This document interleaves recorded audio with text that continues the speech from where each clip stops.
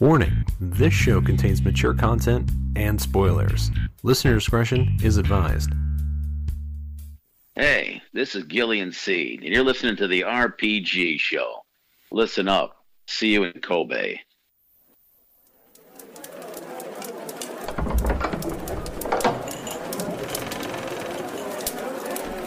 Greetings. Care for a story? One of heroes and villains? Of swords and sorcery? Of romance and treachery? We'll pull up a chair and have a listen.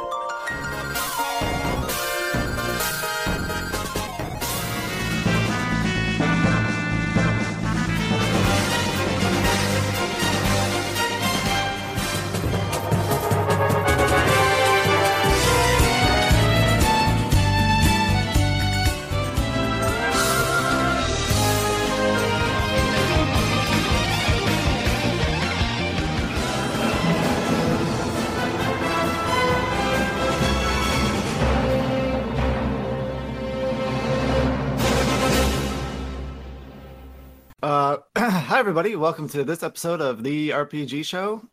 Today we are going to be covering Lost Odyssey, a long-awaited review game from Cujo. So, speaking of which, today I'm joined by the usual two band of misfits. We got Cujo and Citan. How's it going? What's up? I ain't been on here in a while. Yeah, you bitched out the last game. In two games. The little short one wasn't really my fucking fault, but... Oh, yeah.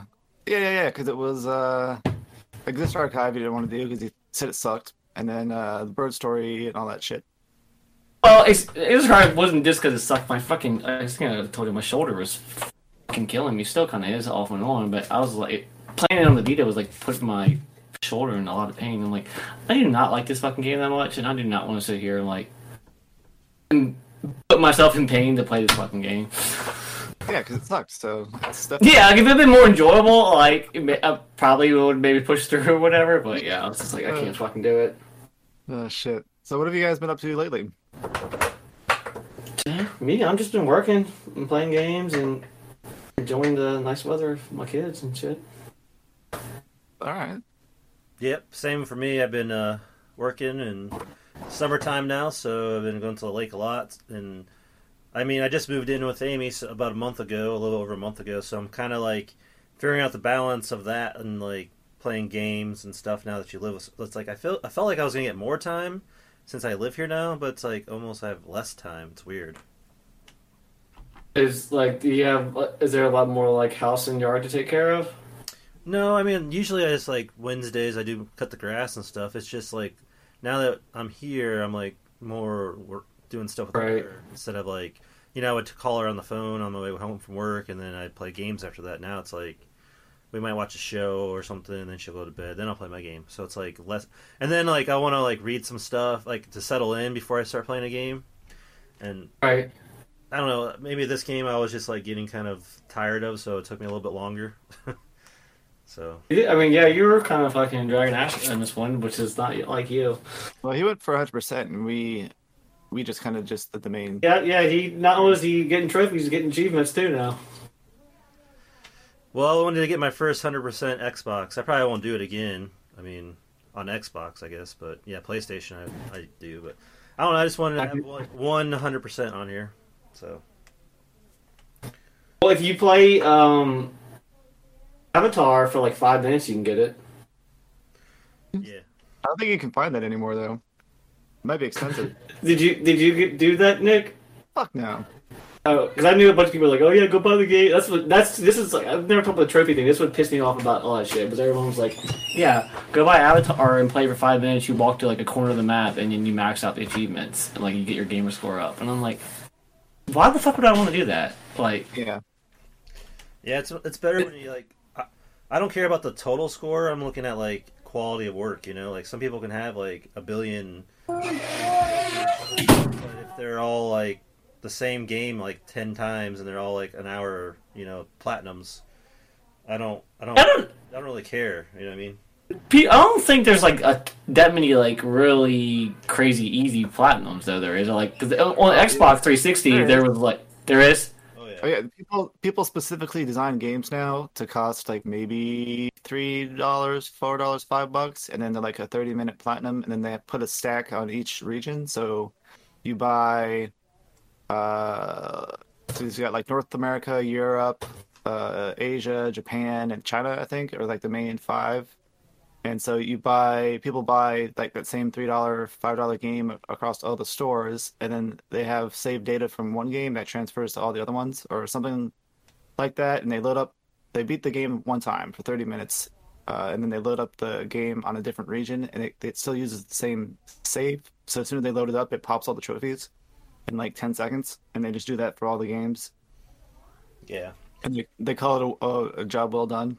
Like they move on to the next one. It's like, all right, if you want, that's what you want to spend your money on, go for it. But that to me, it's like I want to like earn the trophy and like go through the experience, and I don't know, I want to do the stuff that a lot of people don't do. So that makes it valuable to me. Where like, this game, like there's like an achievement where you have to get all the treasures or something, and that motherfucker, that's a fucking bullshit trophies. What that is.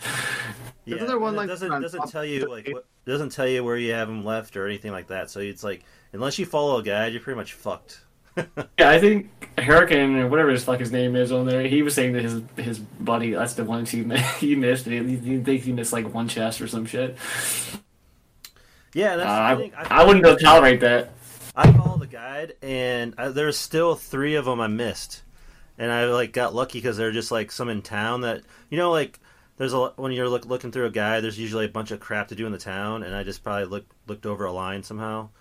But there's like 3. One in like the refugee camp. There's 2 in there that I just didn't get. They're in pots, and then one. Oh yeah, I like the pots though. And then there's one in the first town. There's like the little garden area, like the town area where the houses are.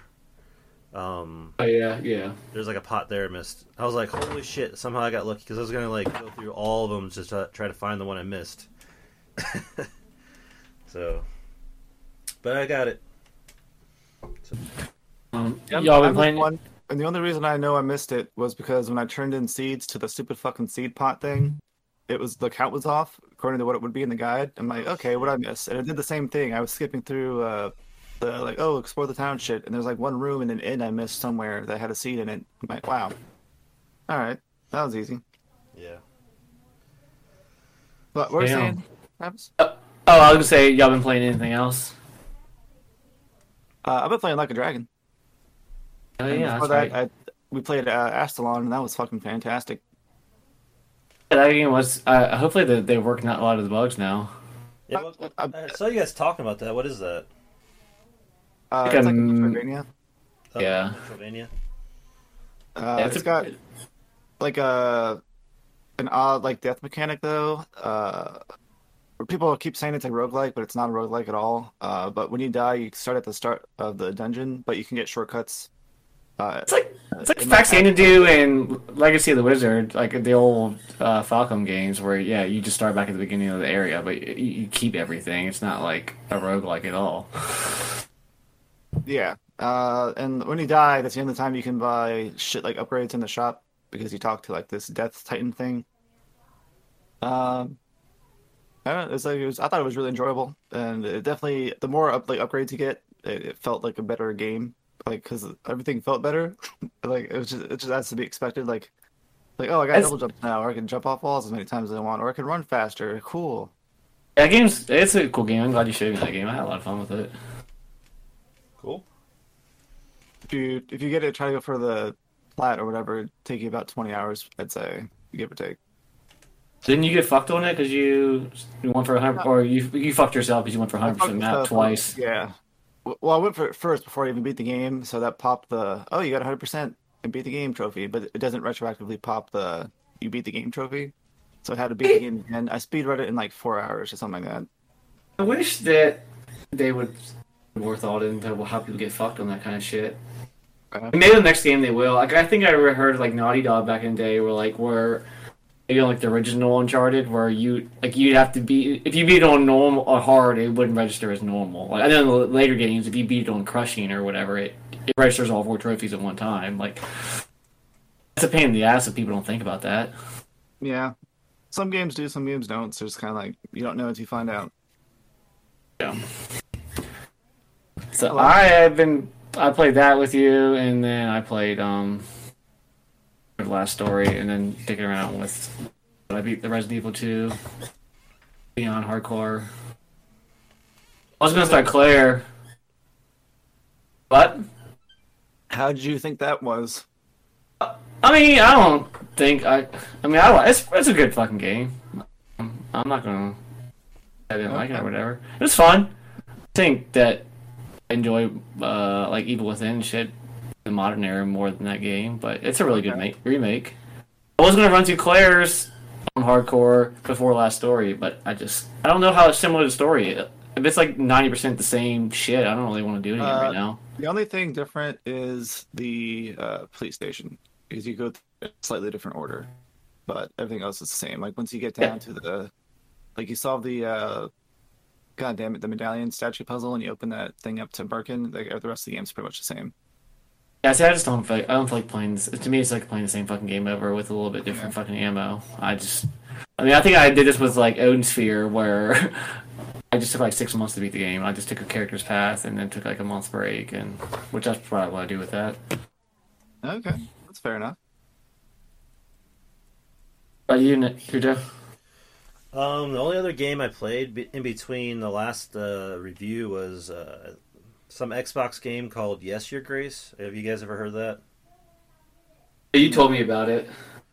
It's basically like a king simulator game where you got choices to make, and basically you're trying to stop an invasion of your castle, and you go through like the day-to-day stuff. And based on your choices, you either win or you don't. But it's like got some interesting things that happen on it. It's like a 8 or 16-bit. I can't remember. Probably somewhere in between there. But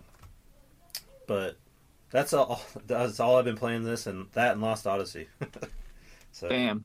I can't do that. I played so many platformers, so that's probably why it took me so long, because it's like, you get tired of playing the same game, but I was trying to get through it at the same time. But it's like, I don't know. It's just hard to get started sometimes after a while. Like I'd be and plus baseball started, so I've been watching baseball too. So that kind of takes away from my gaming. So yeah. So I was on lockdown, so I would just play the shit out of this game. I think I beat it in that 2-week span. I think the most. Sounds right. Like I think you beat it pretty much 5 days, or you pretty much beat it in 5 days because you're like. I think I got the disc 4 in 5 days, and then like another 5 days. Yeah. It's like shit, man. Yeah, I was loving it. I guess since we're ready to talk about it, we'll just do some background info on the game. Lost Odyssey is a JRPG that was developed by Mistwalker and Phil Plus for the 360, and it was published by Microsoft in 2007 in Japan and 2008 pretty much everywhere else. Mistwalker. I was just gonna say they didn't know who Mistwalker was. It's Sakaguchi's team after he left Square. And if you don't know who Sakaguchi is, he's like the creator of Final Fantasy, right? Yeah. Then I think he's actually like the director and everything for like the first 5 maybe, and then he's kind of like oversees shit after that. And then from what I understand, when him and Square kind of had falling out after Spirits Within, because I think he was in charge of that project, and I think he spent remember how good the actual movie looked at that time or whatever. He spent like 20 resources on that movie involved, and I think Square pretty much didn't really like him anymore after that. Just hung around for a couple of years and then left, if I recall correctly. So I think he was still around during Final Fantasy X. I like that movie, but Final Fantasy X, and then that was like the last game he was like totally on. And I think he had like some of the ideas for 12. I think that's why like 12 kind of peters out. That's the guy who did FFT, Masano. Well, I thought he did part of 12, and then that's why I kind of shit out at the end or something like that. Or am I mixing stories up or something like that? You're right about a person leaving. It was Mattson though. He couldn't handle like the stress of a big game like that, and I guess he just dipped out. That's why 12's like so good in the beginning, and then like the last quarter of the game, it's like a big dungeon or some shit. Yeah, that's like the theory is that the game would have been better if he, because that's a big fucking game for the time, and he had worked on just like smaller games like FFT and Ogre's Tactics Ogre and all that shit. I don't think he could. He said if he ever came back that he never wants to work on a huge game ever again. Well, yes, Nick, I like that movie too, Nick. But it's just not it should just never had Final Fantasy's name on it. Yeah. It's like you go in expecting something to do with Final Fantasy, and it's really just. I mean, it's actually the CGI shit still holds up. I watched it with my daughter like 5 years ago. Yeah. Ryan and I reviewed it or something because we watched a bunch of stupid Final Fantasy movies. Yeah, it's that's a great right. sci-fi movie, but it's not really like a Final Fantasy movie, except for like the random callbacks they got. So, like, fucking Chocobo and a Moogle and shit. Like, okay. Yeah, I wonder if it would have hurt or helped the sales if they had dropped the Final Fantasy name. Then maybe a bunch of nerds wouldn't have gone and seen anything. So who knows? That's true. So besides this game, what else has Mistwalker done? Did they do Blue Dragon?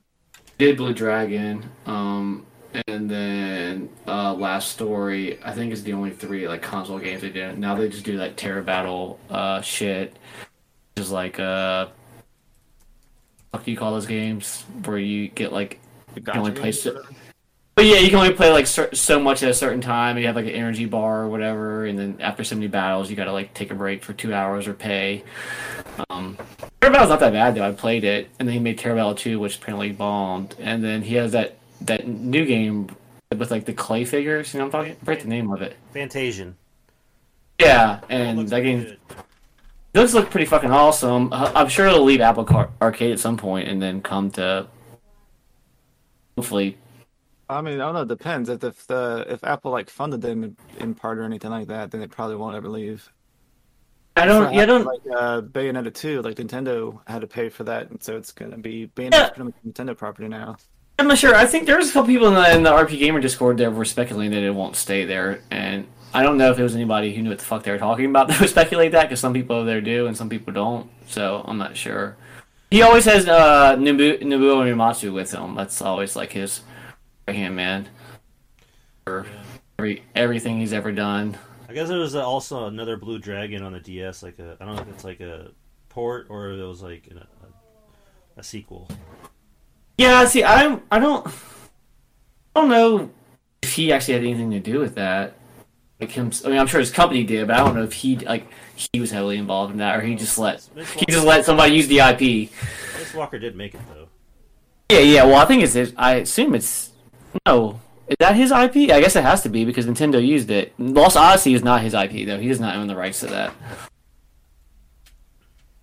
But I heard I was like when I was reading about Lost Odyssey, there's rumors of a sequel coming or another. Yeah, because they re-upped the whatever the rights for the IP, so people were speculating. Yes, people were speculating that would that be? Which this is dumb. People are like, oh, if he did that, it'd be a good way to get JRPG fans to switch over to Microsoft. And I'm like, they already fucking tried that. Like, what do you think Lost Odyssey was? Like they tried really hard with 360, it just didn't work. Well, everyone already has that's the game system for RPGs was PlayStation, so it was like uphill battle. And when you only have 2 that come out and then nothing else, it's like I don't know. They had Witcher, I guess. They had Witcher 2 and that Trias. There's the Trias game that Nick said sucked. Infinite. It was multiple games. So there was Last Remnant, and then Infinite Discovery. Hey, Vesperia. Last Remnant wasn't bad. That game was not bad. That was actually kind of fun. No, I'm saying, but I would say Infinite Undiscovery supposedly sucked. I think. Yeah, that one was kind of mediocre. Tales of Vesperia was good. I think Magna Carta 2 is a really fucking good game, even though no one ever played it. Yeah, for a while, like Eternal Sonata was only on 360. Like I feel there was a lot of games, like a lot of JRPGs though, that people they were putting on 360 only, and then like a year or two later doing like the actual like definitive version on PS4. Yeah. Except for Tales of Vesperia fans, they're just still bitter about that.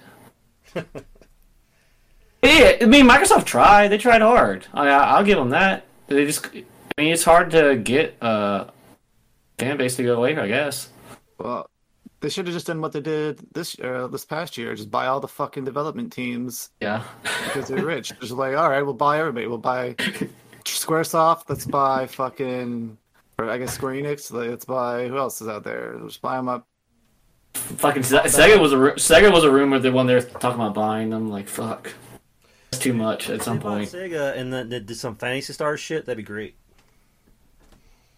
But they don't need to. They have they're like touching dicks with Sega now, and all their Fantasy Star stuff's coming out on Xbox only, pretty much. I mean, I guess it's on PlayStation stuff in Japan, but not out here. That would feel dirty for the Atlas games, though, like Persona being on Xbox. That doesn't even sound right. Has it not been? I thought the recent ones were.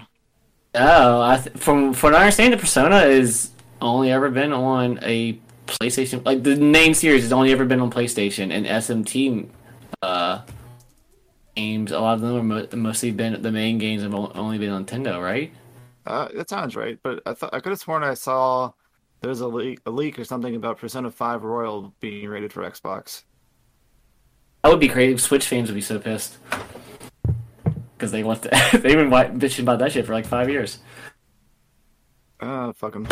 Yeah. All right, well, I guess that's enough of off-topic rant. That's right. All right, so oh shit. So Lost Odyssey has a story that's a bit unique. It follows the main character's name is Kaim something, and he is one of a couple of, or I guess like a group of people that are immortal, quote unquote, and they are all have amnesia, like they don't remember shit, but they kind of get flashbacks of random memories that they have in their lives, and those are referred to as dreams in game. They kind of give you the player some feedback about what they were like centuries or millennia ago, and the world state is was a recent magical industrial revolution, I think it was like 20-30 years ago. So generally everybody's kind of like, all the countries are moving towards like heavy focus on technology, and also interlacing everything with magic. Every time he has a memory come back, he his whole body's like racked with pain, and he like freaks out. And this kind of happens a couple times during the game.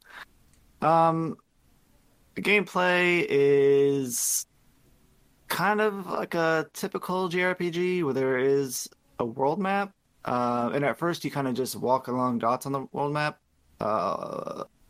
similar to like a Suikoden 3, and I would say Wild Arms 4, and I'm sure there's other games that use that kind of system. Oh, like Final Fantasy Tactics. So you have a world map, there's dots, and you move around them to navigate. And then later on you get some vehicles, and then you actually are able to explore the overworld with vehicles. When you're in areas that aren't cities, you'll have random encounters, and the game uses a turn-based battle system, as would be expected. So getting into gameplay, I guess just do that spiel. So we usually review things from 1 to 5. We do allow half scores because I fucked that up pretty early on. There are, I think it's 6 categories now. We have got gameplay, story, visuals, music / no, we're not doing that. We're doing music and voice acting separate. Is that correct?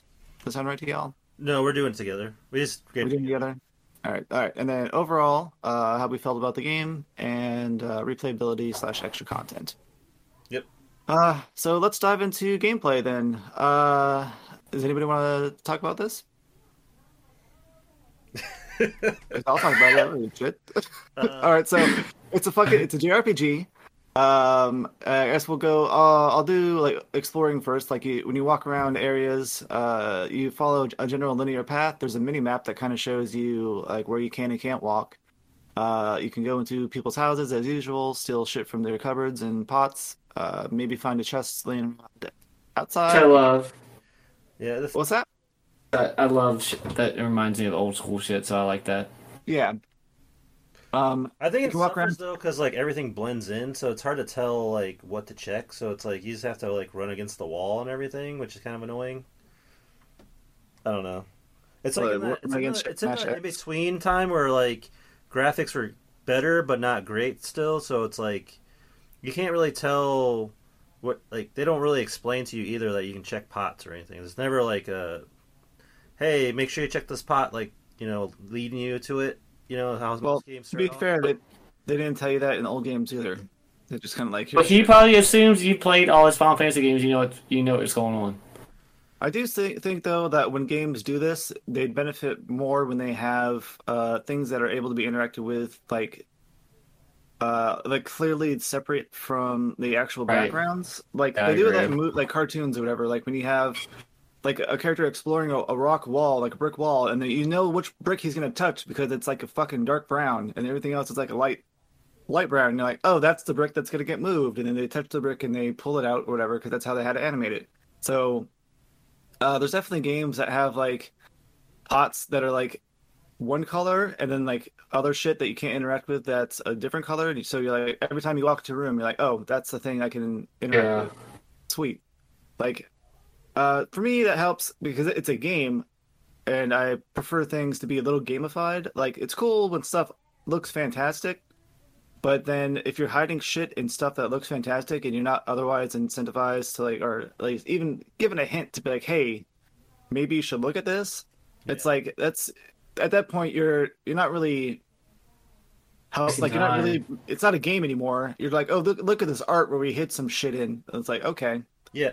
Well, the thing too is like it's not consistent. So it's like sometimes it's pots, sometimes it's like you gotta kick some weird like thing. I don't even know what that is. It doesn't make any sense either because you kick it and like this smoke thing pops up and you get an item. Like, what is he kick? What is he fucking kicking? Like, yeah. Like sometimes it's just like one part there's like trees you gotta like check. It's like you gotta run into a tree. Like, okay, so how is this tree different than all the other fucking trees? So now I gotta go to like all the trees and just try to run into them, and it's like. Fuck you. Speaking of running, he's a fast motherfucker in that game.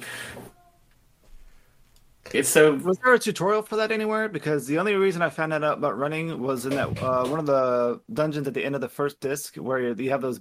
You have to step on that switch, and the boulder comes down, and you have to like outrun the boulder to get to the safe spot. Oh yeah. I was like, how the fuck am I supposed to do this? And then I'm like Googling it, and they're like, oh, just press square to run twice as fast. I'm like, where the fuck did they tell you this? It's not square. What button is it? I mean, I would expect that from me, Nick, because I don't pay attention to this shit. But I always thought you would be a little smarter than that. I didn't press. I swear to God, I didn't see anywhere where they're like, oh yeah, press this button to run faster. So I was running slow the whole fucking game up to that point. And God, that sucks because that saves you a lot of time because he runs so goddamn fast. Yeah, so that's it's like having. Yeah, I mean, I thought you were going to use, I said, boards as make a ladder in Resident Evil 2, so I can't say. Oh well, at least those boards, when you look at them in inventory, they say what they're used for. That is true. That's true. Oh well, so like you can tell this is an older game because the quality of life stuff's not as like prevalent there, I guess. Like after you beat a dungeon, usually you can warp out of it, but in this game you have to fucking run all the way back out. It's stupid. Yeah. This shit was taken care of like in plenty of games before that. Final Fantasy just dicked around, never did it. You could do it in like Phantasy Star 4, you could use this spell or whatever to warp you the fuck out. So I don't understand. You can. So there's lots of RPGs that give you a warp spell to leave dungeons. The first game that did that, it should have just been common for the rest of JRPGs from then on up.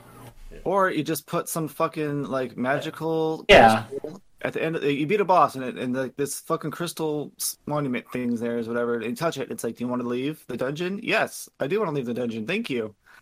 Yeah, because there's that one dungeon towards the end of the game where you have to like go in there twice because there's like a hidden treasure there, and it's all the way at the last boss. Well, the game story wise warps you out of there. The one where you have to get like the thing for the ship to make it go over the hard water, whatever that is. Oh yeah. Yeah, so you have to go all the way the fuck back there, and it takes like 10 minutes just to fucking run through it because of all the random battles. And another thing is like sometimes in like in a lot of games now, like if once you get to a certain level, like you don't get random battles, or you get the item that where you can just you don't have any random battles. None of that's in this game. I don't know why it's not a Moogle charm or something. Yeah. This would be one game where it would benefit from having enemies on the field that you can run up to and fight or avoid.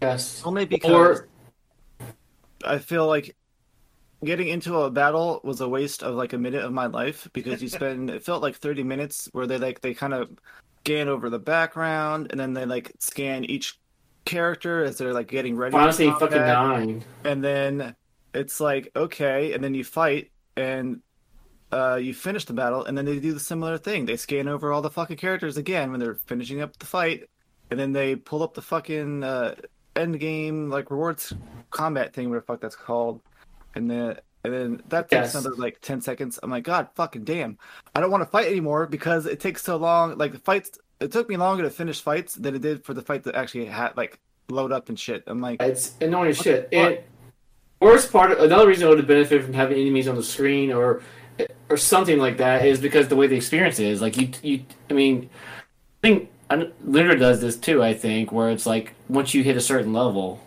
like that's they're pretty much telling you where you're supposed to be, and you don't gain that much experience after that. So one experience, but the mobs still like wreck you a little bit. So it's almost like, what's the benefit of fighting? Like I'm just. So, if you're gonna have that kind of system, then you should just have enemies in place. So I'm like, why the fuck would I want to fight 10 more random battles when I can't gain any more levels? Yeah. In my I fucking also time. felt like there was an experience cap. Like, so if enemies were, That's what I'm getting at.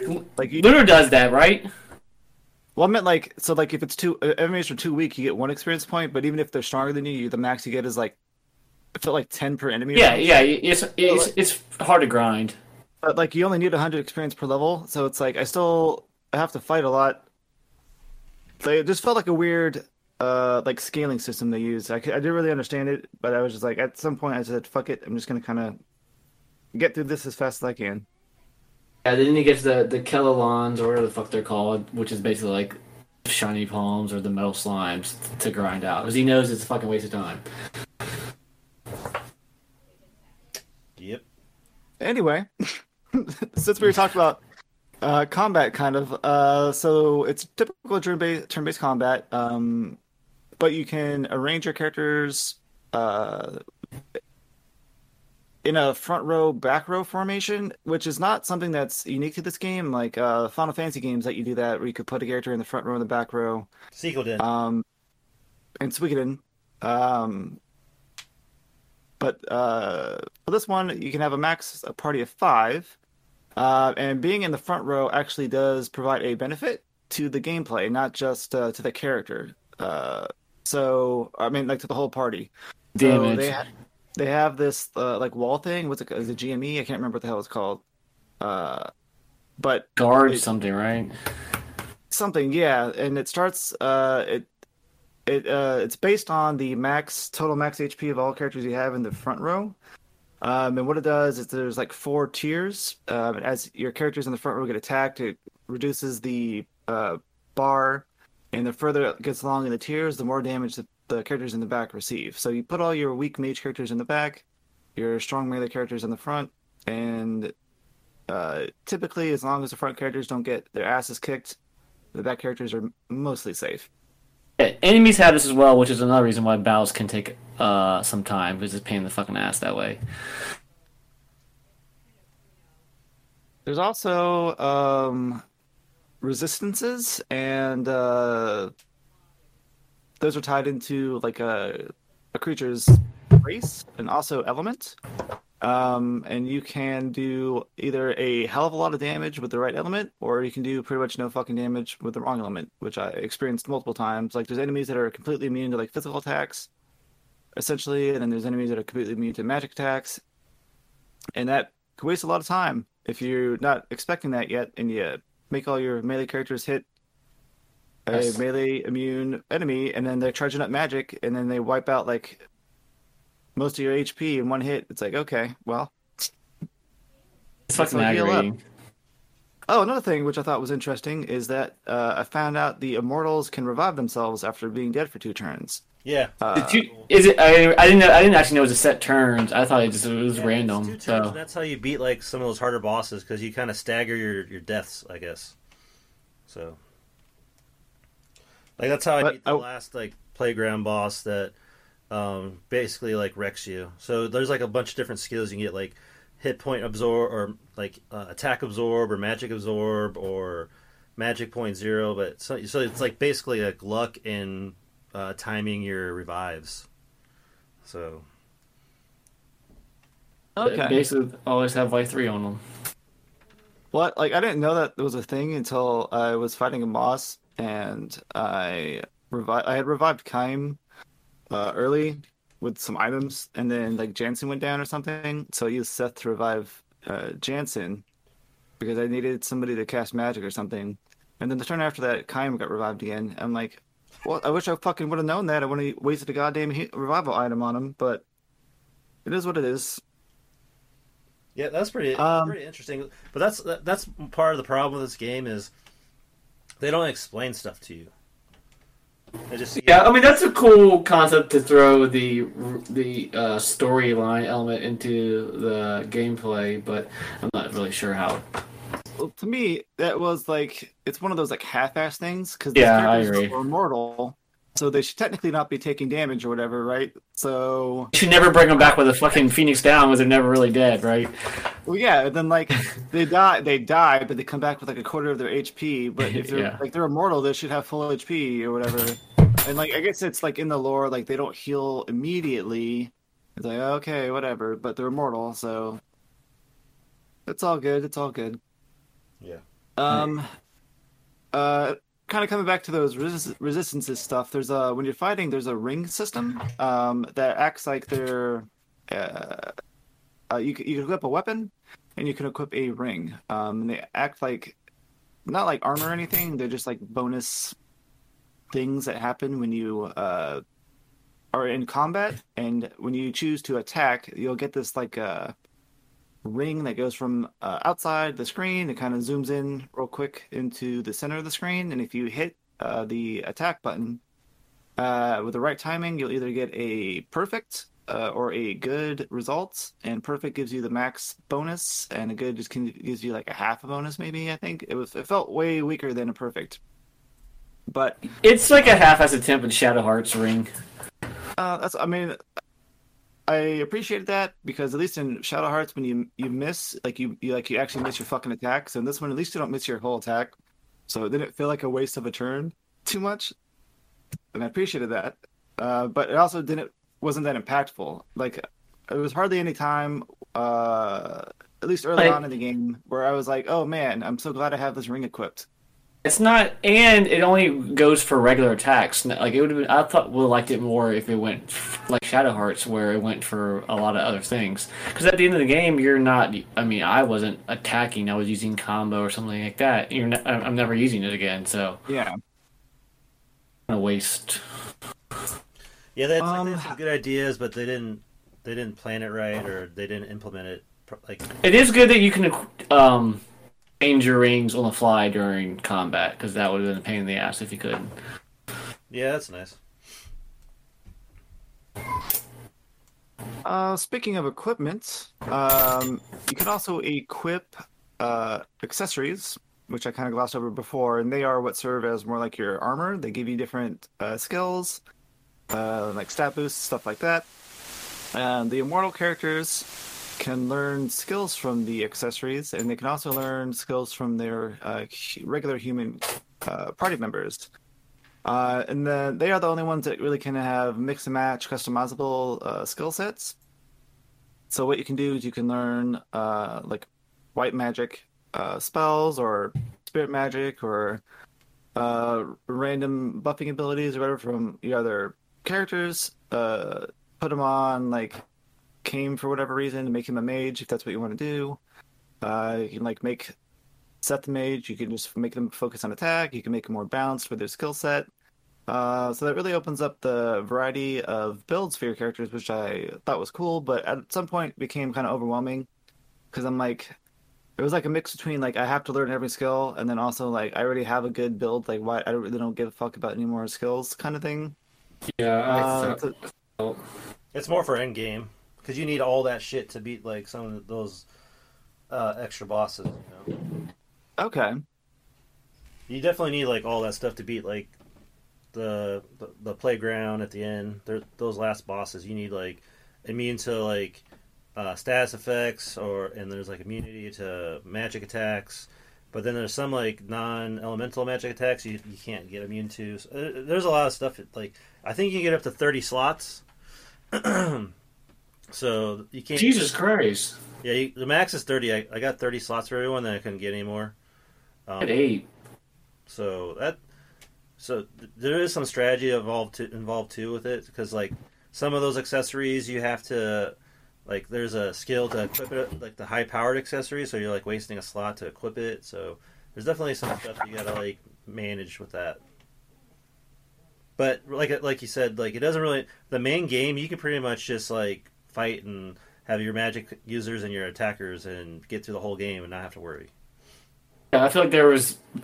After a certain point, there's very little strategy that what you need to have equipped, which to me is poor game design. I mean, if you're saying you had to use it for the extra bosses, I mean, that's cool, but all that into design for 3 fucking bosses is it's like 3 or 4 bosses you really need to do it for, so... It's kind of shit game design.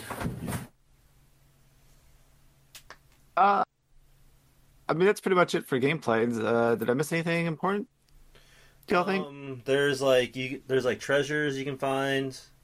Like we were kind of talking before, there's like hidden stuff in pots, and then there's some invisible treasure chests you can only find after you do like there's like a music box like mini game you can do, and then after you beat them all, there's like these glasses you get that show the invisible treasures you can find, and there's also like rumor treasures you can find that you talk to certain NPCs and then they show up in like your item list. So that's something you can do.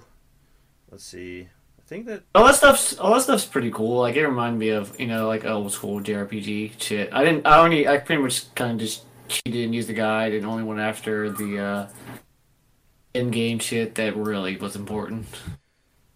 Yeah. Yeah, it didn't have the same magic that it would have had if for the people that played it without a walkthrough or whatever. Because that stuff is pretty neat when you're like, oh, so I missed a bunch of shit. I had to go back and find it. But that's also kind of a pain in the ass. They don't really. That's why I stopped playing it. The good stuff you need, like if you don't use a guide, it's really easy to miss a lot of stuff in this game. Like that's why I stopped playing it originally back in the day. I was about to go towards like one of the later dungeons, like probably the last couple of dungeons or whatever. And I was like, God damn, I must have just missed a bunch of shit. And I was like, I don't have, any high level magic or anything. So like, went on Game Factor and they're like, oh yeah, like you missed a bunch of chests. And I'm like, fuck you, I'll just stop playing. I'm not gonna spend 3-4 fucking hours finding shit. I didn't like it that much back then, so I just quit playing. Did you mention how the immortals learn stuff from the mortals? Oh yeah. Well, I did, but the only way mortals learn abilities is through leveling up. That's the only thing I left out. Okay, alright. Yeah. Mortals learn from, like, you get SP points every battle, and you have to get so many of those and then you learn the mortal skills or from the accessories, too.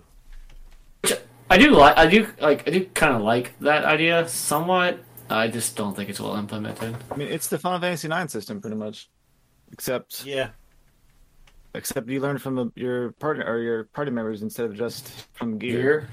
Yeah, I don't really like neither systems that much, especially with the gear one, because you're just constantly feel like you get to keep old shit on.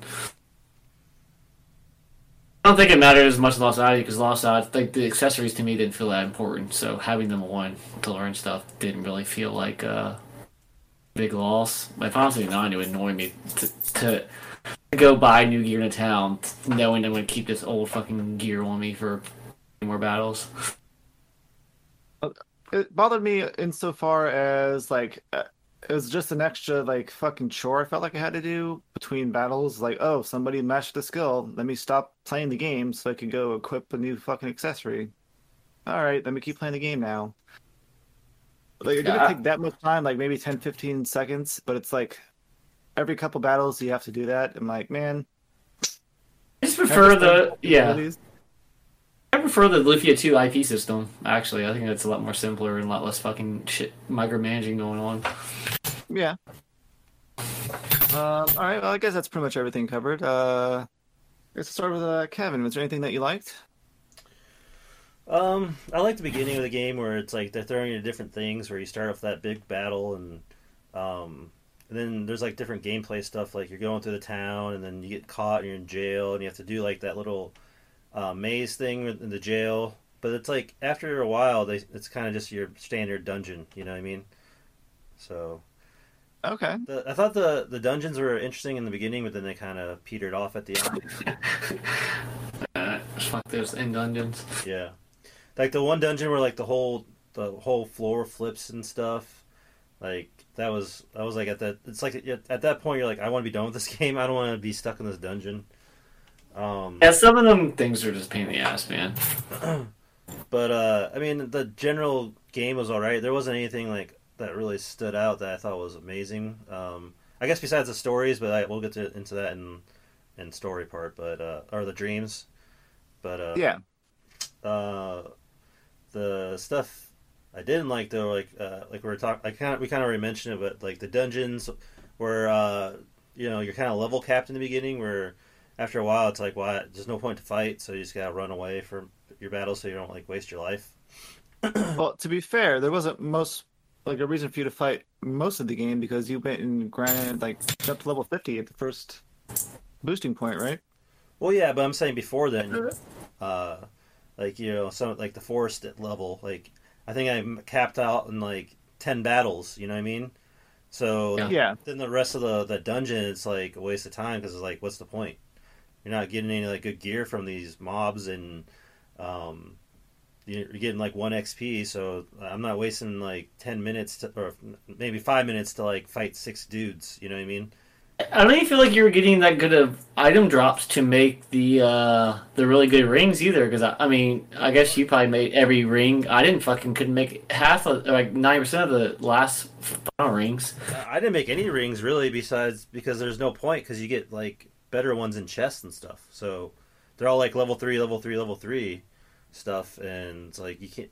To make those, it takes so much time. I'm like, I'm not fucking with that. I'm like, I think I made a couple of like the very final ones, but I was like, after the first like 2 extra rings, you can talk to that one guy who helps you make like special rings. Yeah. After his first 2 like tiers, I couldn't make shit for most of the game. Yep. I definitely was following the guide, and they would say, "Oh, make sure you have made like 3 of these rings at this point." And so I'd make them, and I didn't really notice that they helped during the fight because I wasn't using attacks very much. So I was like, "Fuck rings!" Like I don't really give a shit. Yeah, that's how I felt too. So, then the other thing, let's see, I thought the timing for the ring, like they didn't really explain what was good. Like there's like, okay, here's the ring, and you gotta hit it in a certain spot, but they don't really they won't give you like an easy one like in the beginning, so you can kind of like get your timing. It's just like a lot of trial and error in the beginning. It's like, is that the good spot? No, nope, that's not the good spot. And it's like, I don't know. Just to me, I was super annoyed with the rings at first. Fucking Xenoblade does that shit too, where it's kind of like you don't know exactly where you're supposed to do it until you just kind of do it so many times that you just kind of just. But it's like it's not like a certain color. It's like gray or black or gray. It's like or black, and I'm like, I don't know. Yeah. I don't know where in the ring it's supposed to go. At least Lost Odyssey tells you perfect though. I guess I think in Xenoblade, like it doesn't even the word that comes out there doesn't even let you know whether or not it was like excellent or just good. And like the ring, like timing's like if you don't hold the button down in the beginning, like you automatically lose. So it's like it's hard to like get the gauge at first. It's like okay, I'm just holding it now. I gotta watch it as it's closing in. Okay, it goes so quick. It's hard to tell. So I was just annoyed by that. Like I said, no dungeon warps. Didn't like that. But overall, it was pretty. It was decent. So. All right. What about you, Travis? Anything you like, dislike? I liked going around the towns, doing like the little mini games and stuff. You would do an old Final Fantasy, like the hide and seek and all that stupid shit. Like in I think it was the one village where you had to like all the statues, the Kellylon statues in a certain time. Just doing all that shit, to me, I had fun doing that. I haven't done that shit in a video game in a long time, so. Anything else for combat, there's nothing I really enjoyed much out of it. At some point, I don't know what you did, Nick, but Cujo just steamrolled everything after like halfway through the game. I mean, all I did was use combo and power rush for most of the game, so I didn't really feel like there's that much strategy. Yeah, I kind of just looked up like how do you do the most damage with least effort kind of thing, and they're like pretty much use that. Like, oh, okay.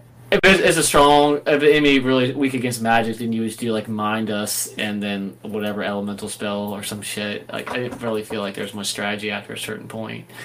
Yeah, I will say one thing I fucking dislike so much, and I didn't know this until I spent probably like 30 minutes. You guys were using the guide? Did you know that you could sleep those fucking giant dinosaur things in the sea? Yeah, I mean, I learned that in the guide. Yeah. Did you? I guess you knew right away, Nick. Yeah. Yeah, I was so pissed. I failed that thing like 3 or 4 fucking times. Oh shit.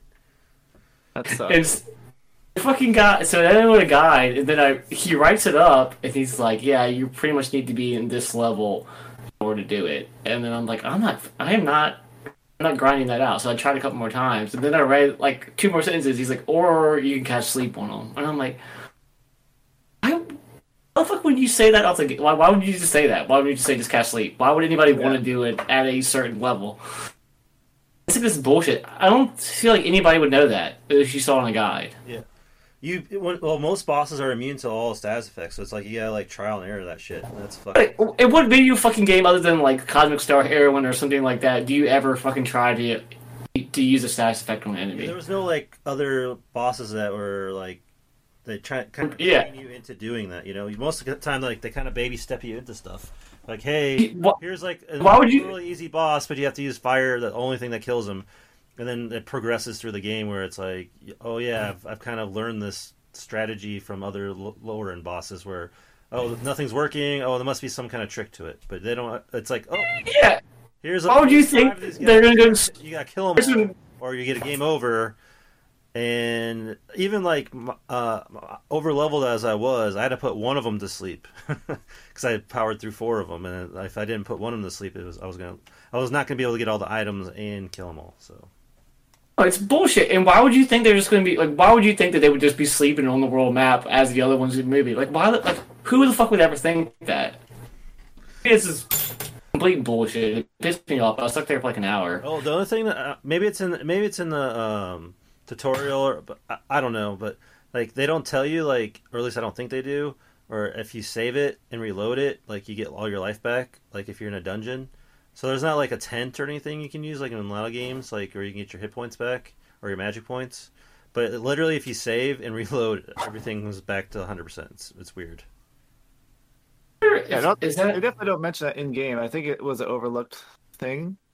Maybe. Probably just it's probably not supposed to do that. I bet he probably just didn't fucking think about it. Yeah. All right. So for me, I can't really like. There's one thing that sticks out to me that happened in a couple of boss battles, which I thought was interesting, but like in hindsight, I'm like, I fucking dislike it so much. There's battles where you have a time limit, pretty much. But they don't tell you that it's a time limit. They just say, "Oh, there's this character that can't die. Make sure you." Oh yeah, it was like Mac. Yeah, it's like the first 3 bosses are like that. It's like, all right. So like if you're unsure of like if you're not following a guide, like I don't think you can heal the character that's being damaged. So you have to pretty much know like which order to destroy like whatever parts of the boss you have to destroy to free the character, or just kill the boss outright in like 3 turns. And it's like, okay, this is kind of stupid. I really don't want to have to watch these cutscenes and shit all over again. I hope I saved before this. But other than that, I mean, you guys pretty much covered a lot of stuff that I was thinking about. So I guess I'll rate it and give it a 3. Oh, there is one thing. The fucking magic. Why the hell won't they just be like, hey, this takes like 1 turn to cast or 2 turns to cast? No, they're like, this spell is IF, like 3G. It's like, what the fuck? Are we doing Wi-Fi over here? Yeah, okay. I forgot about that. I think I had it in my notes. My phone died. But yeah, that shit's stupid. Like, and it has like this whole thing on the guy that like spells it like explains it to you. I'm like, what? Why wouldn't it just be 1 turn, 2 turns? Like, it's fucking ignorant. Yeah. Yeah, it's stupid. So yeah, I'll give gameplay a 3. What about you, Travis? I'm gonna give it 2.5. All right, Kevin. Yeah, I'm also gonna give it a 3. There's some stuff I didn't like. You know, I felt like it's like old school mentality stuff, but it wasn't like terrible. And that's kind of how I felt like a lot of this game was. It's like there's some decent stuff, there's some interesting stuff, but it felt like it didn't all come together at the end. Okay. Another boss I wanted to bitch about. I don't know if y'all had a problem with it. So you're fighting that boss. I think you have 4 magic users or 3, and then Mac, and you got to fight that boss in it's some kind of cave, and he has reflect on him. I remember this boss. I don't remember. No. So like you're stuck with Mac is your only physical attacker. Which he's a fucking piece of shit. He's garbage. And everybody else is just a magic user, and maybe I just didn't have reflect, so I couldn't reflect off myself to the boss. So I was just sitting there, just dicking around, just healing Mac while he did his little bullshit damage because I couldn't do anything else because every spell I cast would just get reflected back. I think it's I'm glad I was using a guide for this shit. I think it's the boss you fight like when Kaim and whoever are frozen already or something. Yeah, I just know Mac and Cook were like bullshit characters. They're so we'll get in that story, I guess. But they're like fucking Palm and Forum from Final Fantasy 4. Yeah, except not cool. Except not cool. But worse because you have to have them the whole fucking game. Well, Palm and Forum I thought were pretty cool characters. In Final Fantasy 4, Mac and Cook are fucking stupid. She sounds like Chucky from goddamn Rugrats. Because she is Phil and Lil from Rugrats. That's what I meant, Phil and Lil. Yeah, that's what I meant. Yeah. That's because she is. Oh, is she? Yeah, I looked it up. Yeah. Oh, no shit. It's annoying. There's a part where Jansen said he's gonna like kick her or punch her or some shit. I'm like, fucking do it, man. Take one. Oh, take one yeah. That's where they get off. That's where they get off the boat. Yeah. Yeah. Oh shit! All right, so it's time for our first musical break. As has become tradition, it's going to be the main theme from the game for Brent's pick. And I think they actually reused this melody a couple times throughout the game in different other songs. But I think we're going to be doing the like original one that it's like the first song you hear when you start the game on the main menu or whatever. Yeah, it's like when you first log in the game, yeah. All right, here we go.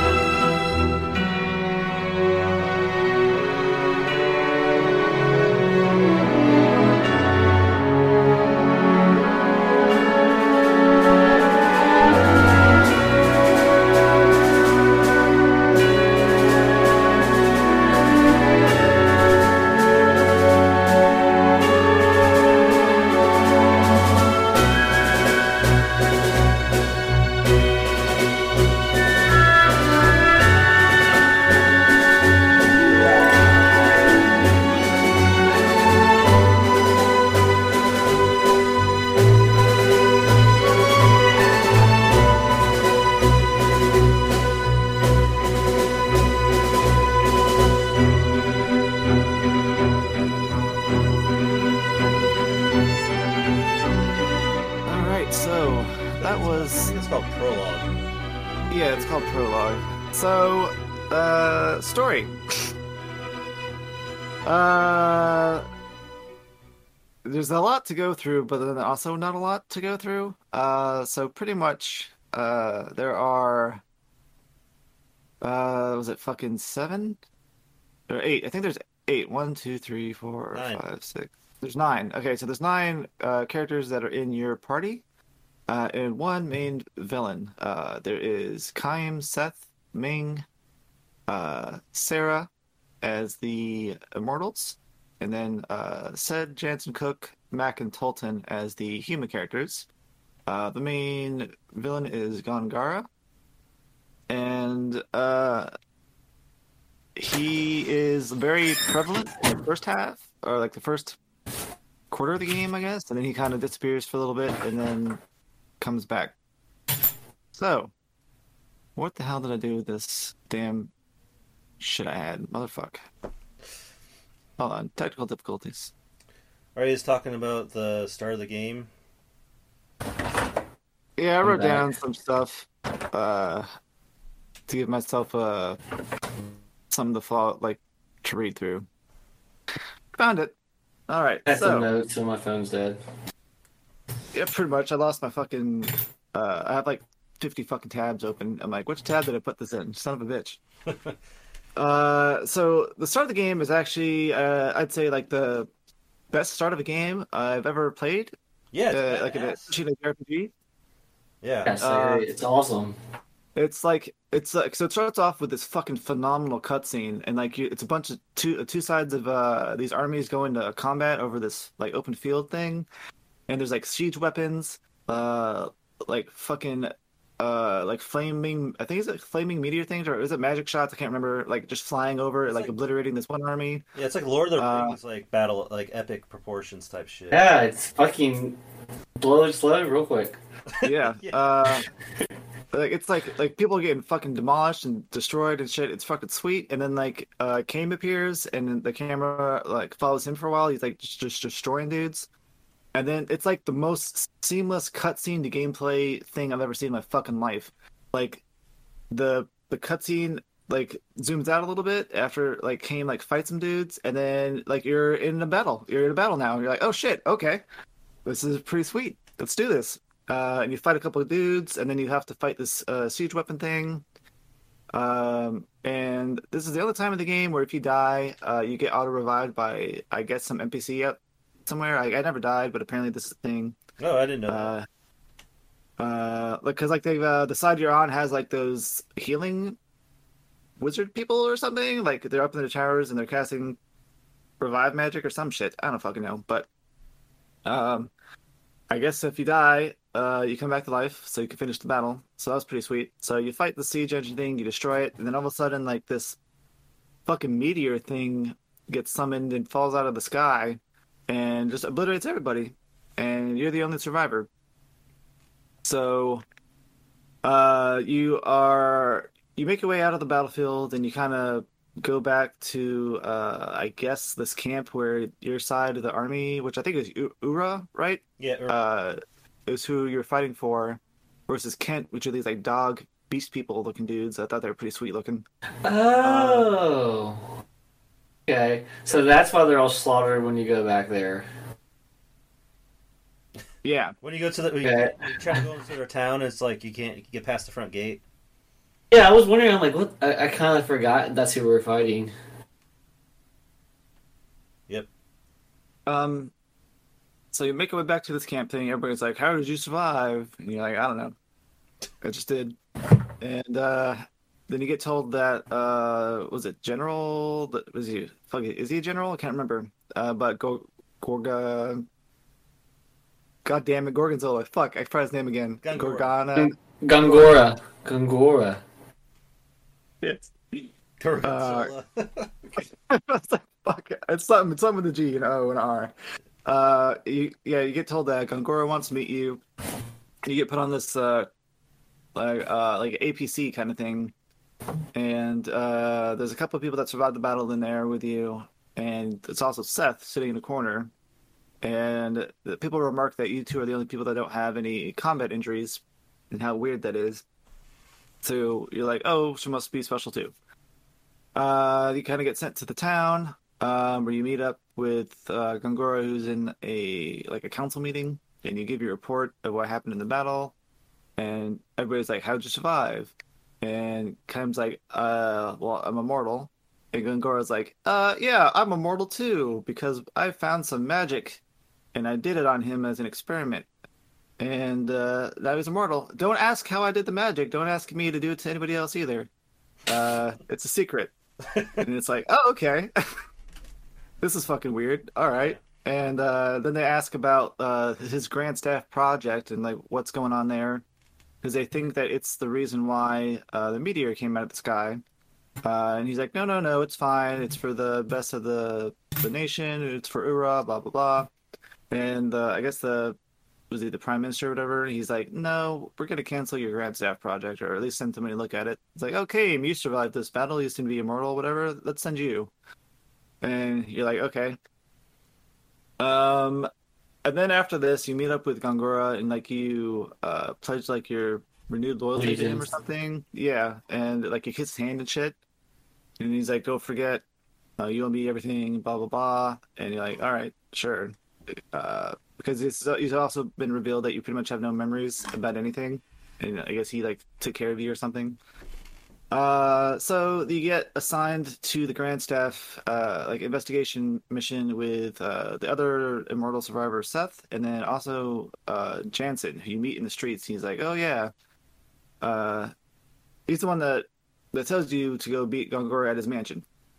So you go do that. Then you find out that Jansen gets to join you for that, and you meet him at the city gates in the morning. And this is really, I guess, when you know that he's the joke character, because he comes up with like 3 prostitutes or something, and he's drunk as fuck, and he's talking about how there's just not enough time to fuck him again or something like that. And clearly Seth and Kaim are annoyed by this, but it kind of sets the tone for every character is annoyed by Jansen at all times because of the way... Including people who are playing the game. It's like, I don't know about you, but I felt like they tried too hard with him. Like it wasn't like natural. It's like, it's like the kid that always is trying to be funny, but he's not. That's how I felt like Jansen was. I mean, I thought he was kind of funny at times myself, but yeah, to say, there were 1 or 2 times where he said something like in a cutscene. It was one of those things like where you're watching like a scary movie, and like there's so much tension.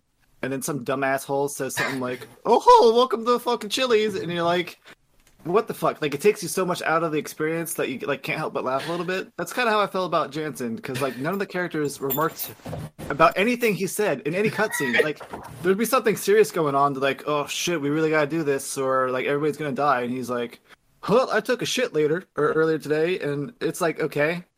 Like, it has like things he says like has nothing to do with what the fuck's going on. He just like, look at me, I need attention, and everybody else just like, just shut the fuck up, Jansen, please, just shut the fuck up.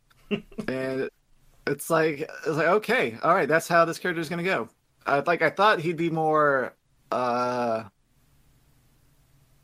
guess, I don't know, influential and stuff. Like, but he just has like a weird, like the weirdest fucking arc in the whole game. We'll kind of go into that. So weird. It's so weird, and it's like he doesn't earn anything. Like, it's not like he went through like a struggle. Like, they don't go into his backstory and like he was beaten as a kid and he acts out because that's how he gets attention, and he needs attention because he didn't get it.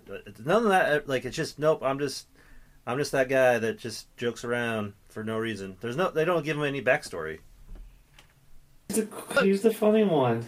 Well, like normally in a JRPG, when you have like a joke character, or like a character that's there to be funny, like they also actually are respected by the party somewhat, but they just like do silly things sometimes. Like this is legit, straight up like everybody's walking around and then they get a thorn in their foot and they can't get the fucking thorn out of their foot, and the whole time they try to pull the thorn out and he's laughing at them, and it's like, man, how fucking annoying. Like there's that one point where like Seth and somebody else were like, we gotta get rid of this guy, and Kaim's like, no, he's just whatever. We'll just leave him here. Well, that's just Kaim, that's the other thing. Kaim's kind of like whatever the whole game, and it's like you have no personality, bro. You're like, okay, we gotta do this, and then we gotta stop Gongora, But everything else is whatever. I think Jansen's the only one with any personality out of the whole bunch. I thought Seth had the most personality. Towards the end. No, she even at the very first interaction with you, she has a lot of He's personality. like super annoying up in your face. Hey, I mean, it's like me. it's kind of like Jansen. Like it's like the middle ground between Jansen and Kame. That's why I think she comes off a little bit more palatable, at least to me. Yeah. Like, I didn't mind the scenes where she was like doing things because she was making like smart decisions typically, and like had insightful things to add. It wasn't like Kane being like, "Yeah, let's do whatever." And I thought Let's do it.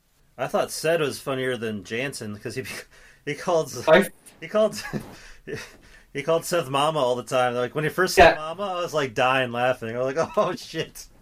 I hated that part. Big badass pirate. He's like, "Oh, Mama." So yeah. All right, well that's enough. I guess enough bitching. We'll get back to the story.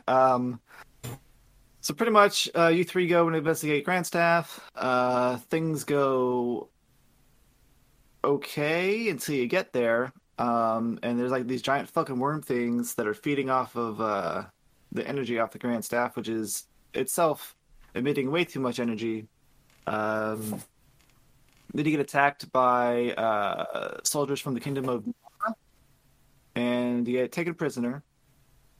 You escape from the jail by with the assistance of Jansen, who has this I think it was a black like crystal orb thing. Yeah. That who was given to him by Gongora, and like the whole time you've been playing so far, like you kind of get like random cutscenes that go back to Gongora being like just evil. Shit. You know, like, okay, like, this couldn't be any more on the nose, but all right. And then so one of these cutscenes is him giving Jansen this orb. He's like, if they start getting their memories back, throw it at him. And Jansen's like, okay, why? What's it do? And Gora's like, it just ignores him. Pretty much is like, just do your fucking job. I paid you money already. And Jansen's like, okay. So you're stuck in this jail cell. Kai's definitely, you notice him beginning some of his memories back. well, I think at this point, did maybe. you say how they got captured? Yeah, they were at Grandstaff and they got attacked by the Damara Kingdom. The bald fucker. Oh yeah, The piece of shit. the big guy. Yeah. Garbage. Fuck, I don't remember his name. Cocoonus or some shit? Oh, he's an asshole. Anyway, so yeah, you put in jail, then Jensen throws this orb thing at the guard, and he loses his memory. So you're like, oh, so this thing was supposed to or give amnesia back to whoever he throws the orb at. Cool, got it. So there's for some reason Gogora wants them to not have their memories. Good to know. Part of the reason he did that is because Kai was saying he doesn't want to remember anyways. Oh yeah, yeah, that's right. Because he's like, well, it's not so bad. He's not going to remember things because he doesn't want to remember, right? So I'll just use this thing. Yeah. Yeah. So they get out of jail and they have to go through this like labyrinth maze thing to unlock some doors where there's like these patrolling robot guards. If you get caught, you get put back in jail, and then Yeah, the guard is actually kind of funny because he's like, when they talk to him to get out, they're like, "Hey, you were on the way in here to get us out. You remember there was a mix-up? That's why you came here to get us out." And he's like, "Oh yeah, I'm sorry," and lets you out. And you get put in jail again. He's like, "Hey, how'd you guys get back here?" And they're like, "Oh, there's another mix-up. You know how it is, right?" And he's like, "Oh yeah, let me just let you out again." And it's like, okay. I think I got caught quite a few times actually. So I mean, there are moments where this game's like funny and shit, but like generally, it's not because of Jansen. It's because something else. Right. Yeah. But anyway, so you get out of jail. You escape off of the, or you almost escape out of the ship, I think, and you get put into these crystal balls or these ball things. Or am I doing that out of order? Because I'm pretty sure you go in jail first, and you kind of get out, then you get caught like when you're almost out, and then you get put in those ball things, and you're all separated. And then, because I'm trying to remember how the fuck you get into Namara. It's like you get there somehow. Oh, no. The queen lets No, you go. You get recaught at the end, right? Yeah, you get recaught and you get put in those balls, and you're like, you think you're gonna get out because like they have you do stuff in the ball things, like kick some rats and shit. But then you get taken by Kakunos, and you get presented to the queen of Numara, who's Ming, and I think Seth says she knows her at this point. You're like they're old friends or something like that. But you don't actually get to talk to her during this like presentation because they present you to her and she's like, "Oh, it's fine, let him go, like just don't come back," kind of thing. And I think maybe she gets a glance of like Seth, but she doesn't like say, "Oh, I remember you," kind of thing. I think she's like stuck in a few necklace or whatever that she gets. Yeah, that's what. It was. So you get released into town, and the general's like, "We're still watching you, fuckers," kind of thing. And you meet Cook and Mac eventually on the outskirts of town in like this destroyed section. And you find out that these two kids are actually Kaim's grandchildren. Convenient. Because one of the things that he's been wrestling with is the death of his daughter. You get a lot of flashbacks about that, where like she's on this cliff and she like jumps off for some reason, and him and his wife are like, "What the fuck? Why'd you do that?" Like they freak out. They can't save her, so they blame themselves for her death. So you find some flowers and you meet Cook and Mac tending these flowers, and some guards come over and they're like, "Hey, those are some pretty cool flowers. We want them." And like at first, Kaim, Seth, and Jansen just kind of stand back and let these little kids getting bullied. And then like one of the guards come over and like I think that's when they assault Cook or something, that they finally step in and like, "All right, we can't let you do this." Yeah. And I'm like, I would have been like, "Hey, get the fuck out of here!" Like first thing, as soon as they've been like they started acting like drunk pieces of shit or whatever they were doing, I'd be like, "Y'all need to get the fuck out of here."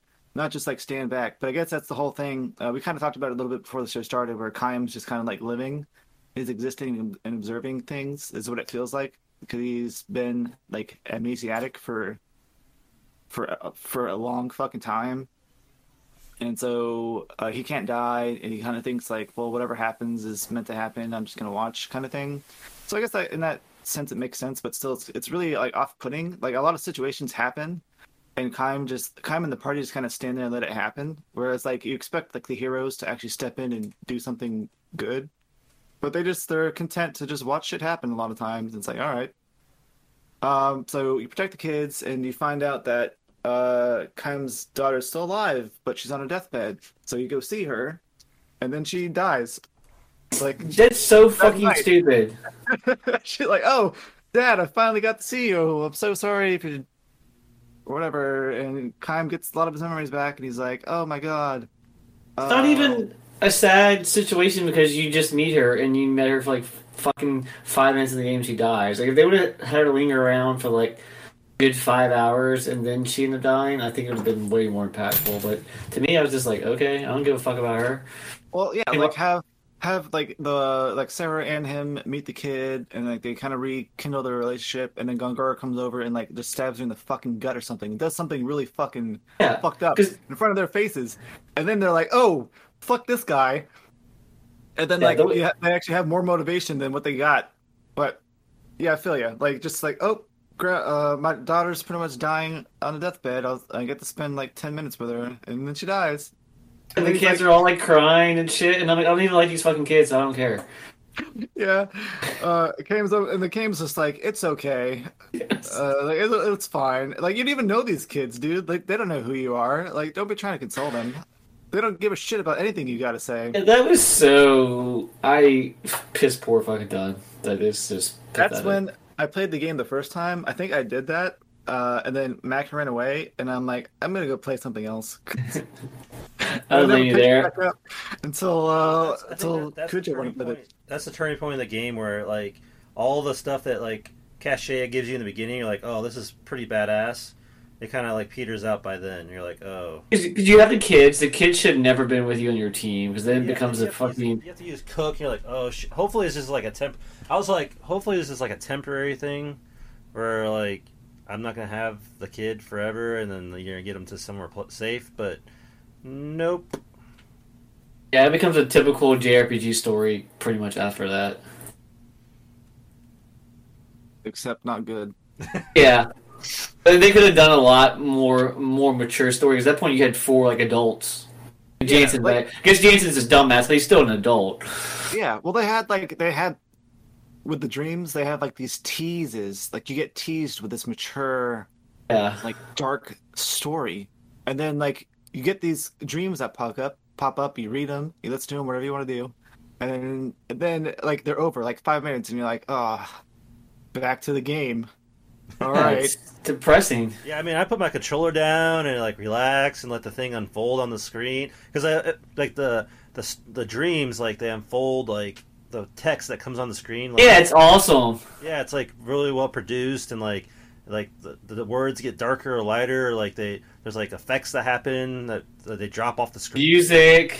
Yeah, the music's fucking good, and it's like, oh, and that's the other part that like draws you into in the beginning when you first get those first couple of dreams, and you're like, oh, this is fucking this character's interesting now. Like I get it. Because you get like a bunch in that first town. Yeah, you get like 4 or 5 like right off the bat, and it's like, Yeah. okay, this is nice. But yeah, it's like it's all front loaded because then like it kind of like the game. There's like a long stretch like where the story is just like, okay, and I gotta get to. So then it's like, oh, now I gotta find my wife, and now I gotta find this, and then now I gotta get the ship, and now I gotta find now the bad guy is a bad guy, you know, and then you gotta do the bad. Then he's like, I want to take over the world, and you gotta stop him from taking over the world. So it's like it goes from like really interesting, like immortals alive for 1,000 years, and like here's this backstory of all the different things, and it's like, nope, now I just killed the bad guy. But go ahead and keep going with the story. I mean, that's it. We're done. No, like the dreams. It's like it was. I think the worst part about the dreams is like there's voice acting, and a lot of the time, like there's a lot of emotion in the person's voice when they're doing the story. But then you get to the main game, and then you listen to the characters talk, and you're just like, it's not the same quality at all. So it's really jarring and disappointing. But I had mentioned this before. Like they should have had the person, because the person that wrote the dreams is like an actual like award-winning author, and I was like, they should just have that person write the fucking plot for the game, like write all the dialogue, write everything. In reality, like more JRPG developers in general should be doing that shit. Like for sure. Like you see what you get when you get like Witcher 3, like. You could have that quality writing in JRPG. I mean, some of them obviously are B tier games. You're not gonna get that, but I mean, imagine they could have doubled his fucking pay and had him write more of an outline of the script. Well, I don't know much about game design, but I would assume that, especially for JRPGs, like they've done like some kind of analysis. Maybe they're like, okay, like 90% of people play the first 10% of the game, 50 people play up to like the 20% mark, and then it's like maybe 5% of people actually finish a typical JRPG. So there's a certain point where like when you're doing budgeting, like, okay, how much do we want to spend on what? So like that's why I guess I would say the first quarter of most games in general are really, really good because they don't got to worry about the back 3 quarters because they know most people aren't going to fucking play it anyway. Or it could be like budget cuts or whatever the fuck goes on. But I think, especially like for plot for like JRPGs, they do it mainly in house because it's cheap.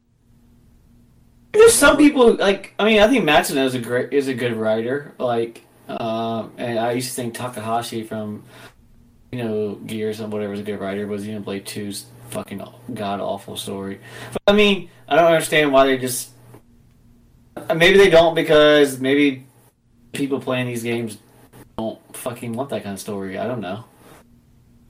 I feel like a lot of us want a darker, more mature story in a lot of these games, and I feel like some people maybe don't. Possibly, but it's the thing though. Like the whole genre is inundated with the same teeny bop weeb garbage, save the world friendship shit. Like this was a chance for them to really differentiate themselves and be like, here's a mature game for fucking mature game players. Like the people that played games maybe when they were kids, when I was doing the first Final Fantasies, are older now. Yeah. take this. And you think that he had been trying to somewhat go for that because he knows that his people who bought his game were the people who grew up playing Final Fantasies. So they were going to be at the age where they were probably the early 20s, I guess, when this game came out.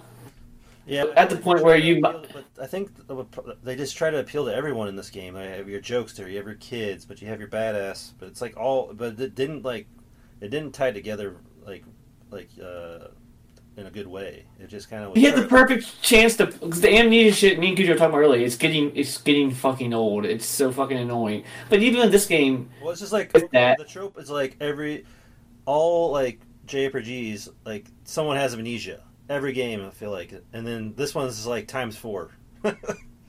Yeah, but in this one, it wasn't like he has amnesia. He's the god of like where he just has amnesia and he doesn't remember shit for 1,000 years. But they could have played it off way better than most games. But it wasn't even amnesia for 1,000 years. It was like the last 20 or something.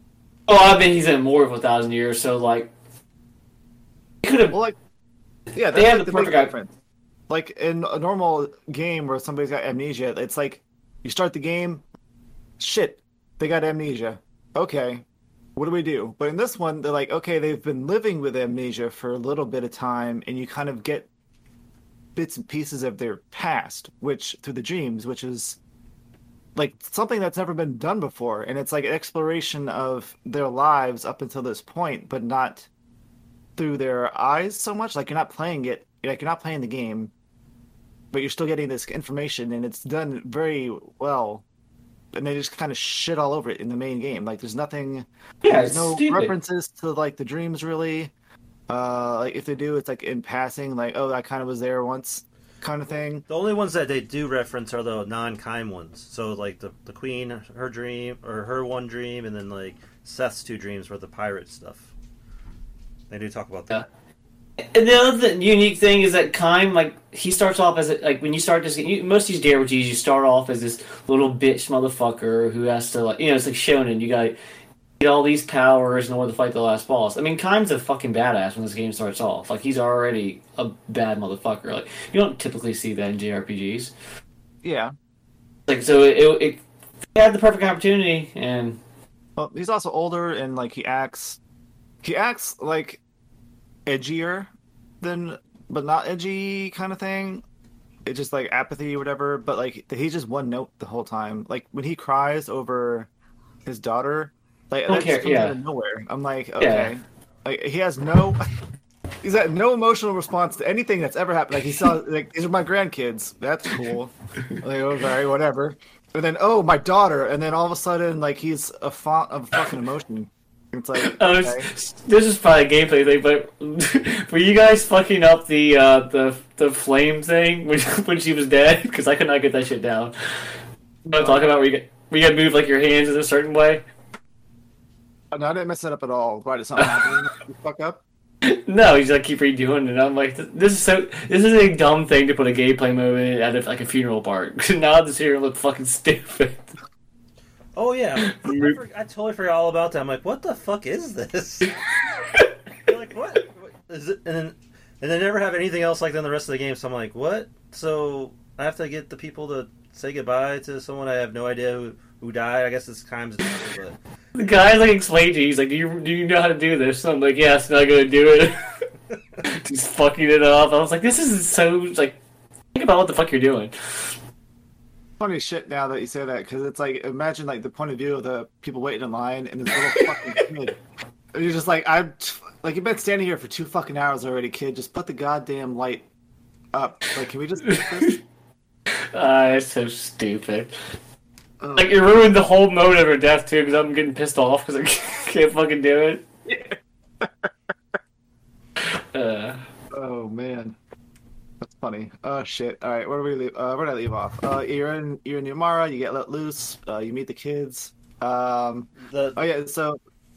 what's that? I was gonna say, yeah, the mom died, and then the kid, Mac runs off. Mac runs off into the forest. So you chase him down, and you learn like this is like a battlefield once for there's now a race of people who have been just like extinct, like they're slaughtered. It's called like the Red Forest because of all the blood spilled or some bullshit. And you make it through, and you find Mac at the end, who's possessed by something. I guess it's the spirits of the dead people. And you save him, and he learns how to use spirit magic because. I was gonna say, did he know his shit before? Because I kind of forgot. You don't use it No. before, so you don't know. Okay. Okay. No, not even Oh, that's Cook. right. Because Cook gets pissed off. She's like, I want spirit magic. Can I get possessed too? And they're like, no, let's not fucking do this, please. Like, I don't want to have to fight another monster thing. All right, fuck off.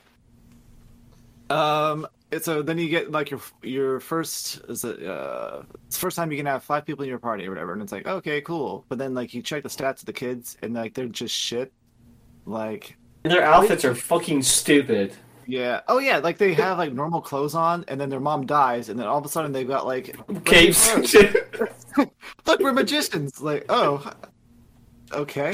Yeah. I was like, your normal clothes. Fucking superhero clothes. Oh shit. Yeah, they got all hyped up. They're like, oh man, this is Grandpa. He lives forever. That's cool. Why can't we live forever? Like, yeah, that's a good question. Yeah, that's a good Why question. can't his kids live forever? Whatever. So like you go through this forest to save Mac, and then you're like, well, we need a boat. So like, oh, well, let's go steal the big boat that the general has. So you go back to Umara, and then when you get there, did you say that? Where I don't remember why I said the last about name. Sultan reestablishing the monarchy because Gongora told him to. I thought it was just So- go get your wife, Kaim's wife. Well, no, I don't think they knew. Zero. They don't. He doesn't know that. They don't know that she's July. there yet. He just like, well, we need clues. Let's go back to where we used to live or something like that. Okay. I think. But like, you get to town, and I think you do a little play session as Tolton, the prince of Ura. Yeah, and you like fight the stupid thing that Gangora plans out. Yeah, you fight this like doll monster who looks like the prime minister, and you kill him. And Tolton's like, "Oh my god, I just killed the prime minister or whatever." And Gungar's like, "It's fine. It was self-defense. You're justified." And then like behind his back, the dude dissolves in the clay mud shit, and Gunga's like doing his stupid fucking villain smile, like, "Take a car and fire." You know what's funny? Alright, I just realized like Tolton never learned that he didn't kill that guy, so you forever thought he killed that guy. He's so. It never gets revealed that Gongora actually turned into a snake and ate him, which is fucking weird too. Yeah. I guess. Well, Tolton, he's so fucking stupid, anyways. Yeah. He's So your typical sniveling little prince character. yeah, He's- he's we've seen some cutscenes where like he meets up with Gongora at this point, and like Gongora pays this maid to poison his food with something, and he shows up at the last second before he takes a bite and knocks the fucking food away. Saves He's his like, life. Poison. And so he gets Tolton to trust him with his life and declare that he wants to be king again. Or whatever. So that starts some more drama shit that the characters don't even give a fuck about. They see this on this TV and they're like, well, that sucks. All right, let's get a boat. Not my problem. So you break into this dock port thing and you steal the boat. Which is like Fuck. No. like Seth's old boat or something like that, right? It has the engine off her old boat. But something... fuck. Something happens, and you break into the fucking palace and you save Ming. Why does that happen? Oh yeah. I can't remember. I thought Jason tried to like fucking date rape her. That was on the ship. Oh. No, when it they was were- afterwards. Was it afterwards? It was afterwards. Because you don't have Because she comes Cook with and Mac. you, right? Then she comes with you. Well, no, because like you say, Jansen date rapes Ming almost, which I totally forgot about that shit. That's like the most. It's like, oh shit. I'm surprised y'all were gonna bring it up because y'all were hating on it on the chat. No, because like that's when you're on the boat when you escape out of jail. I think. Because you storm because she's on the boat, right? Like you storm her room, and right, Jansen right. like goes in and he locks the door behind him, and the characters are like, "What the fuck, dude?" And you have to fight more guards outside, and he's in there, and he's like, he meets her and he's like, "Oh, hi, I'm Jansen. What are you doing here?" And she's like, playing the harp or some shit. And she's like, "I'm just fucking hanging out." And he's like, "You want to see some magic?" And then like blows some dust in her face, some shit that like is supposed to make her fall asleep. So she falls asleep. And he's like, "Oh, we gotta get." And then I guess he hears all the commotion. He's like, "Oh, gotta get out of here." And he takes her. And before she passes out, she like mentions some like escape hidden thing in the back or something, I think. And so he goes down there. There's like staircase that's leads to this like engine room, and he lays her on the ground, and he's like giggling like a fucking schoolboy, like with his prize he just got out of like a fucking toy, like a toy thing. He's like, "Oh, I found a quarter somewhere. Put it in this toy thing. Can't wait to see what's inside." He's like laughing, like, "Oh, can't wait to see what's inside these clothes." And she wakes up. She's like, "I was awake the whole time. I just want to see what you do. You just want to see if this dude would date rape you?" Like, okay. Maybe she's lived 1,000 years. She's into some weird shit. Maybe Nick. She doesn't remember. Well, just because she doesn't remember what she's into doesn't mean she's not into it, Nick. Cujo. Whatever. That shit was fucking creepy to me. I was like, okay. I don't think I paid any attention to it until y'all brought it up, and I was like, oh yeah, I guess. I think it's funny too that like all the women's clothes like are just boob windows, like major boob windows. I like Ming a lot. She's my favorite character, I think. Well, Ming and like her boobs are like super veiny. Yeah, she's very pale and has got like the veiny shit going on. Like it was really important details. They have to show you those veins because they know people will be looking at them. Yep. I mean, sex sells. Hey, if we still ask the question, if you could beat off to this game, probably be a high score on that one. I would beat off to Ming before I beat off the fucking Sarah and her dumbass baggy looking fucking Renaissance clothes. Well, you do you, Travis. I thought Sarah was more attractive because at least she had like a will of her own kind of thing. Like she doesn't even have a fucking dream, Nick. Well, you know what? Ming was one of those people that just fucking like for most of the game was like a typical stereotypical Asian woman who's like can't do shit herself, needs to be told by a man what to do, ask for permission for shit, and like no wonder why Jansen tried to fucking rape her all the time. But he tried rape her more than once. I don't know, but like they got to that first town where they got with Ming after the boat, and like they're getting drunk, and he's like, "Oh yeah, this will help with the memories." Oh yeah. Fuck that shit. And Seth comes over. She's like, "What's going on?" And he's like, "Oh, we're just having a beer, you know. Nothing bad's going on here." And Seth's like, "Well, I'm gonna take Min back to her room." And Jensen's like, he gets this vibe, and Jensen's like, "God damn it, foiled again." Yeah. I'm like, okay. Well, he probably gets it not date rape at some point, I think. Getting her drunk. Yeah. What's trick in the book? There's like 5 minutes of this. Like they're just chatting, and she's like, "I don't know about getting." Lightweight. Yeah. I was like, okay, dude. This is a big plot point, I guess. Here we go. I was expecting 1 point for him to succeed. Like they'd be alone somewhere, like from the rest of the party, and he just fucking rapes her. Mission accomplished. Done. And then he just forgets about her, like how those dudes do. Like this, he got his goal. Ming leaves the party, like you. Yeah. Like she's done. Jansen stays with you. But no, he fucking marries her at the end. It's like, all right, whatever. Okay, I guess she's into that. The fuck ever, man. So they go to the town. They wash up on, or they sail to this town that Kaim and Sarah used to live at, or something like that, right? That's where they go next. Yeah, that's like Toscan village or something. Yeah, because they want to find like any clues on to where Sarah might be or something. So they go to this town, and when they get there, I guess Kaim doesn't normally come back to towns as fast because one of the old people's like, "Oh, Kaim, I remember you from when I was a kid," and he's just kind of like, fuck me, somebody knows me." Yeah, whoops. And then that's the thing. That's how Kaim is the whole game. He doesn't have any reactions to anything. He's just like, okay, whatever. Yeah. I think he says whatever like 100 times in this game. Whatever. Yeah. He's like Squall Jr. Yeah, so you get here, because this is where you go after you save Ming from you quote unquote save her from her the mutiny uprising coup, whatever it is, because like that general dude that was serving under her just like blatantly is like, yeah, fuck her, I'm trying to be the leader. Well, I think And she- Gongora declares war on them, right? And so then like, oh, you guys are from that town, so then that's when they're like all attacking you and shit, right? No, they find the thing in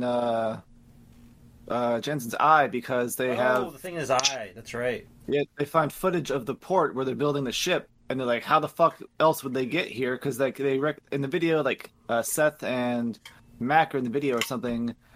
I can't remember who it is, but like I think it's definitely one of the kids because they're jumping up and down, but they're like, oh, let's go see the boat, let's go see the boat, and then they're obviously it's from somebody's point of view, so they kidnap you when you're in the town. And then they pulled the thing out of Jensen's eye, which he doesn't know is there. And like their little court mage is like, "Oh, this is very powerful. You need a very powerful wizard, sorcerer, or whatever, to even be able to make this. I couldn't make it." Meanwhile, Gungora's laughing probably when this is going on. Yeah, I bet. So you get captured again, and you have to break out, and you end up going to Ming's room, and this time you like actually take her out with you because the Cocoonus dude's like, yeah, fuck the queen. We don't give a shit. We're taking the country over. You're all spies. We're going to declare war on Ura. And Ming's like, no, we don't want war. And so she's like, well, I guess I'm leaving. So you kidnap her. You steal the boat. You get to the town where Jens tries to get her drunk and succeeds, but she doesn't get date raped because Seth saves her. And while you're in that town, you learn about there's a old witch living in Kym and Sarah's old house. So you're like, all right, let's go there. Let's see. Oh, because the witch blocked the tunnel with magic. The only person that can undo the magic is the witch. So you go there and you defeat the witch in combat, and you find out it's actually Sarah who's been. And no way, no, we never were gonna guess that, were we? No. Shocker. Like she was even her. Fucking plot twist right there. Oh yeah.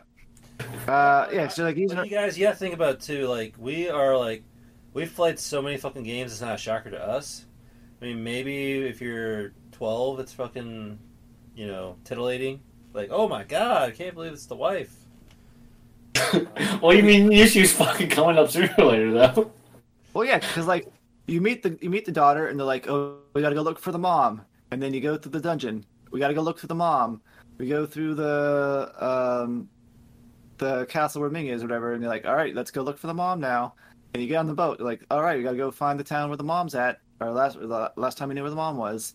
You get to the town, and they're like, oh, there's this old witch who made something like some magic barrier. Let's go talk to the witch who's.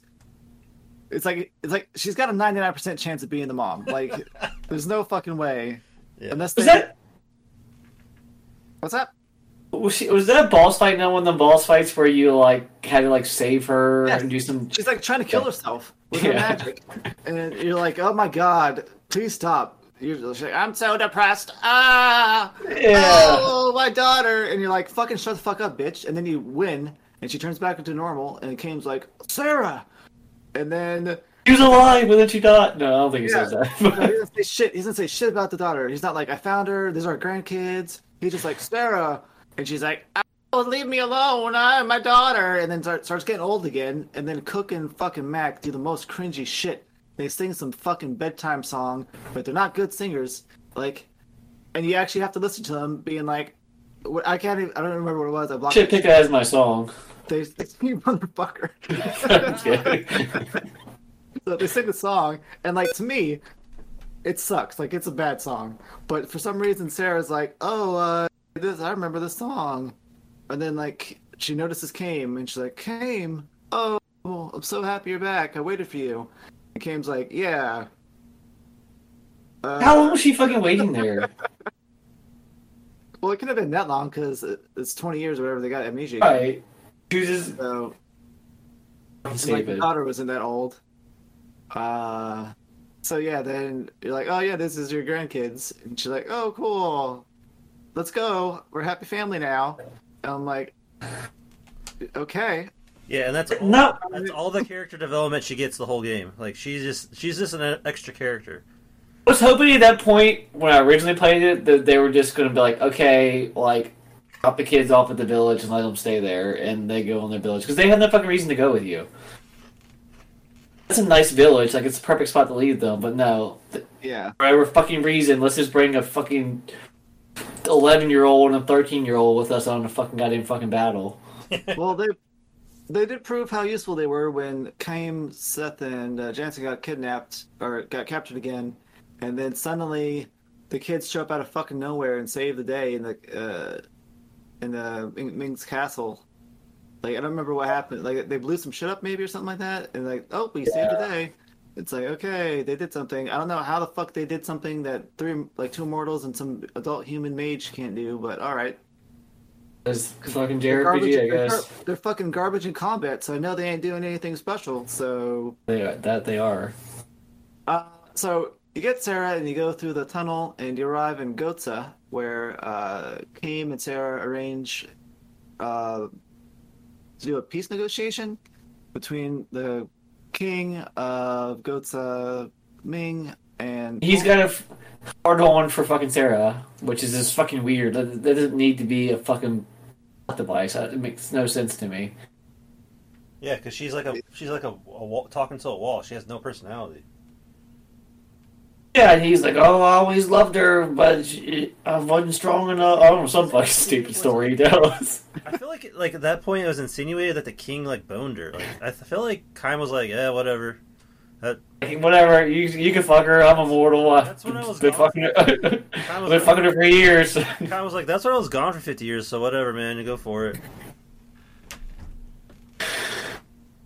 Yeah, they try to give this king a little backstory. Like, you think he's gonna be an important character. but no. Little do you know, he's just like the fucking daughter. Oh shit. Yeah. So they do this meeting thing, but Kim and Sarah are forced to chase after Cook and Mac, who steal a train because they're still not over about trying to find the spirit of their mom. So Jansen and Seth have to do the negotiations alone. But during the negotiations, Gongora activates the Grand Staff and pretty much freezes the entire country. And Tolton, he thinks that he actually is doing the right thing, right? In this discussion? Yeah, because that's because what Gongora told him to do. Yeah, but doesn't the king try to act like he's aware of the situation? He's gonna like do something. He doesn't do shit. He just gets frozen like everybody else. It sounds right, but I don't really remember. Well, he's like, yeah, like he like talks to somebody. He's like, oh yeah, like I know they're plotting something. Like he's gonna like you think he's gonna do something, and then nope, he's fucking 2 seconds later he's frozen. Well, he's also like a king, so he's got to like act like he's fucking is already aware of everything, kind of thing. Especially if he's the only one with any actual power, because like Queen Ming doesn't have a fucking kingdom anymore. Tolton is like pretty obviously just a puppet. And I think he knows that the truce is like bullshit, or he like talks to somebody and is like, yeah, basically don't fall for that kind of thing, and then it doesn't matter. Like it didn't even need to be there because he dies anyways. Yeah. So everybody gets frozen, and Kaim and Sarah manage to get Cook and Mac, but they end up getting separated because of Gongora attacking them with magic. So the train that Kaim and Sarah are on crashes, and Cook and Mac are stranded out on train tracks in the freezing cold, and they gotta do some shit by themselves. But they're later saved by Ming and Jansen, who left the meeting. And all 4 of them reunite to save Kaim and Sarah. Oh, it doesn't like at this point is where Ming saves Jansen, right? Yeah, on the train. Yeah. Like does her little fire thing, and then like isn't it? At some point there's like music, like the vocal song playing, and like Jansen's like it was that later on where he's like kind of like going out and getting some shit. At this point or later on? I think that's. You know what I'm talking about? Like when the vocal song's playing.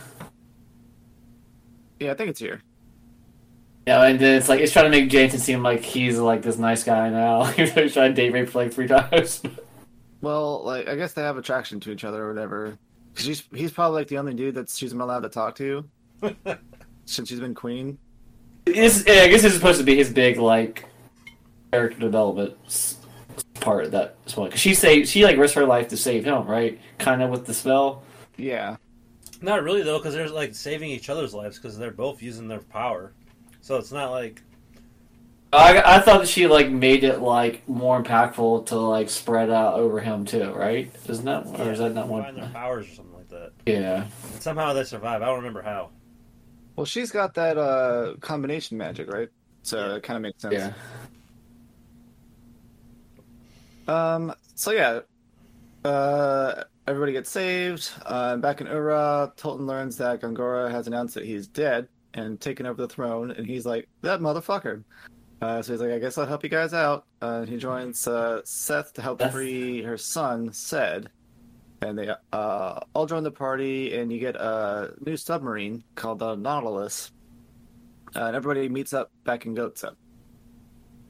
And at this point, you start actually learning about like what the fuck's going on with like everybody being immortal, whatever. So everybody gets together.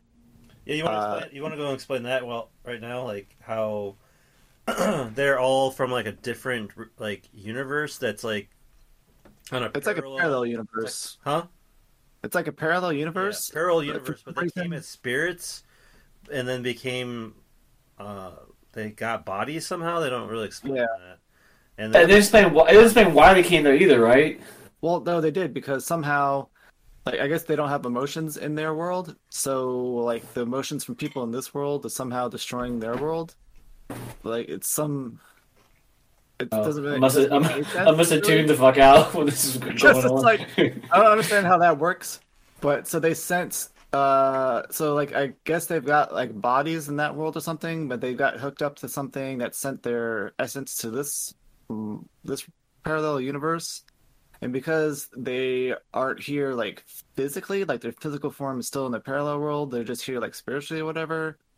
Like they age really slow, and their bodies don't take the damage that they normally would take because they're not like immortal in their home world; they're only immortal here.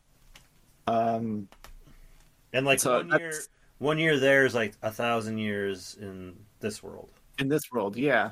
And that's why their kids aren't immortal. It's because however they got a physical form here, it's not tied to their soul physical form thing, whatever, in their original world. So like this is like a human body they have, even though it's being reinforced by their spirit power thing. Basically, that's why Lilium's not like Hercules.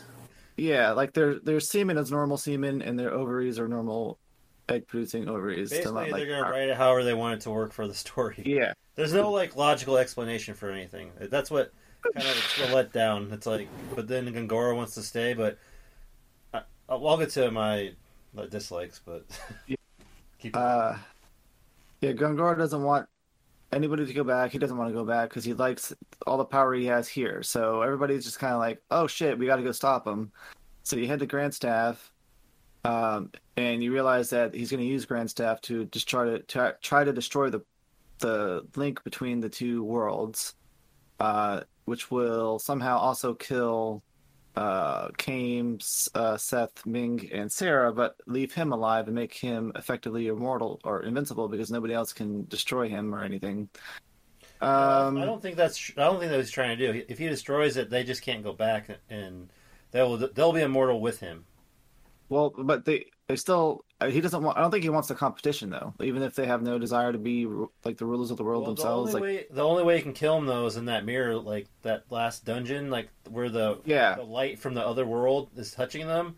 That's the only time he can kill them. But then after the point where he's like, I'm not going to win, he's just going to destroy the mirror and lock everyone there. Yeah. So like you go to this hall of mirrors and you fight him. But for some reason, like the mortal characters in your party block the mirror's power while they're fighting Gongora, and all four of them are like equally matched with just him. So like it's kind of a stalemate. Then the mortals become trapped in their own barrier after they absorb too much power. And Seth Doesn't make drags any Gongor sense. back It to the doesn't make any mirror. sense. It's fucking stupid what it So was. dumb. So Seth drags Gongor back through the mirror, and they go back to their world. And Kane breaks the mirror to prevent Seth or anybody from being able to come back to this world. So him, Sarah, and Ming are stuck here forever. But it's bullshit because how did they get there in the first place? Like 1,000 years is only 1 year for them, so they could like make a whole new entrance some other way.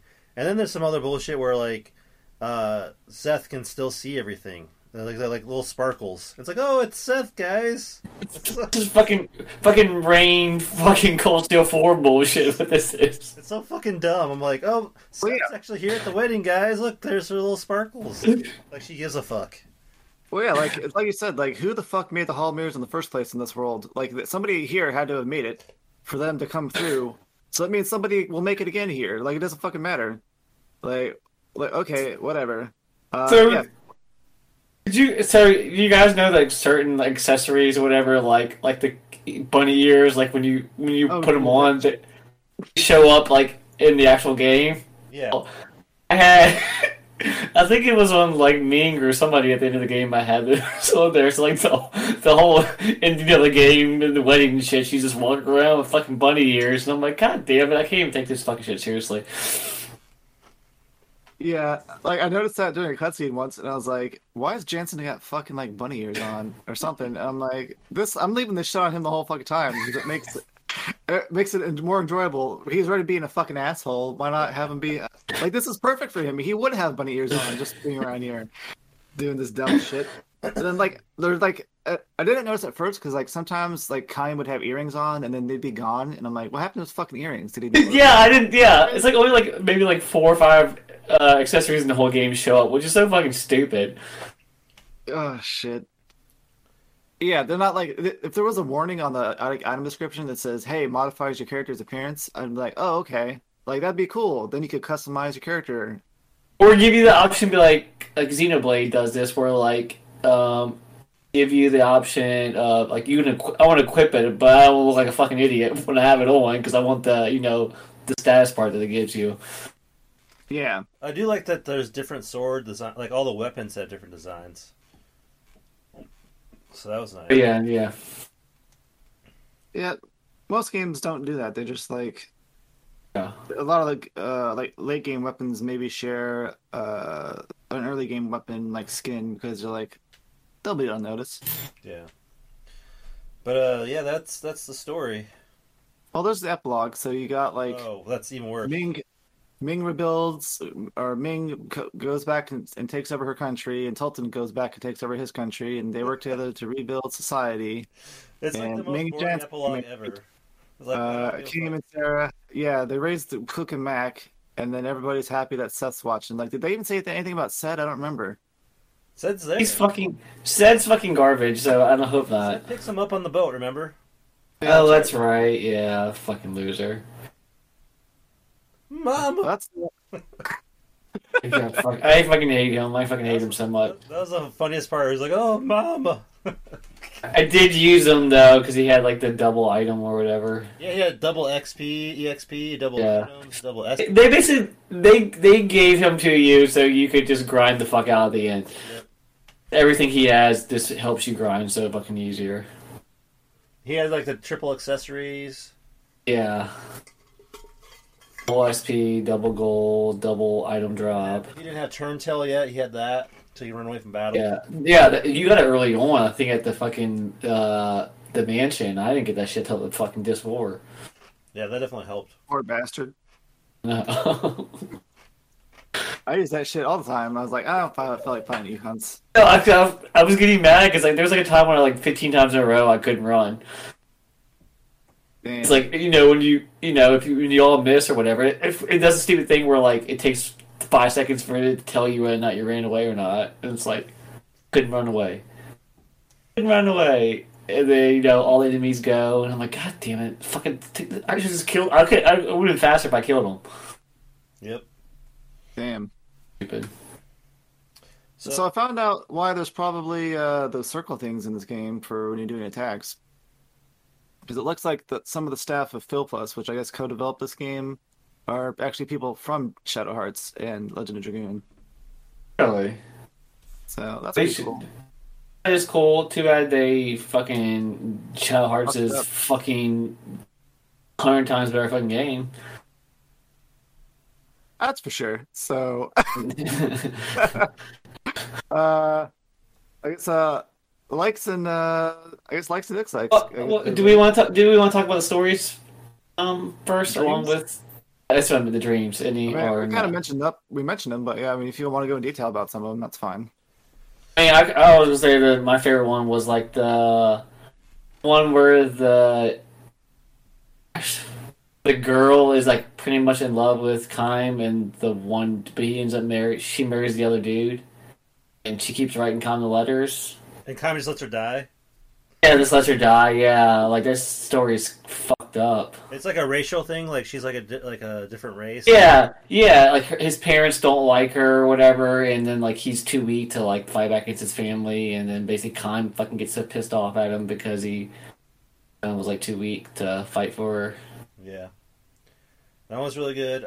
Let's see. I think my favorite was called "Village Closest to Heaven," which is the one where everyone's like young and dies young because they eat the poison ice. Like, Yeah, that's a good one. That's pretty interesting.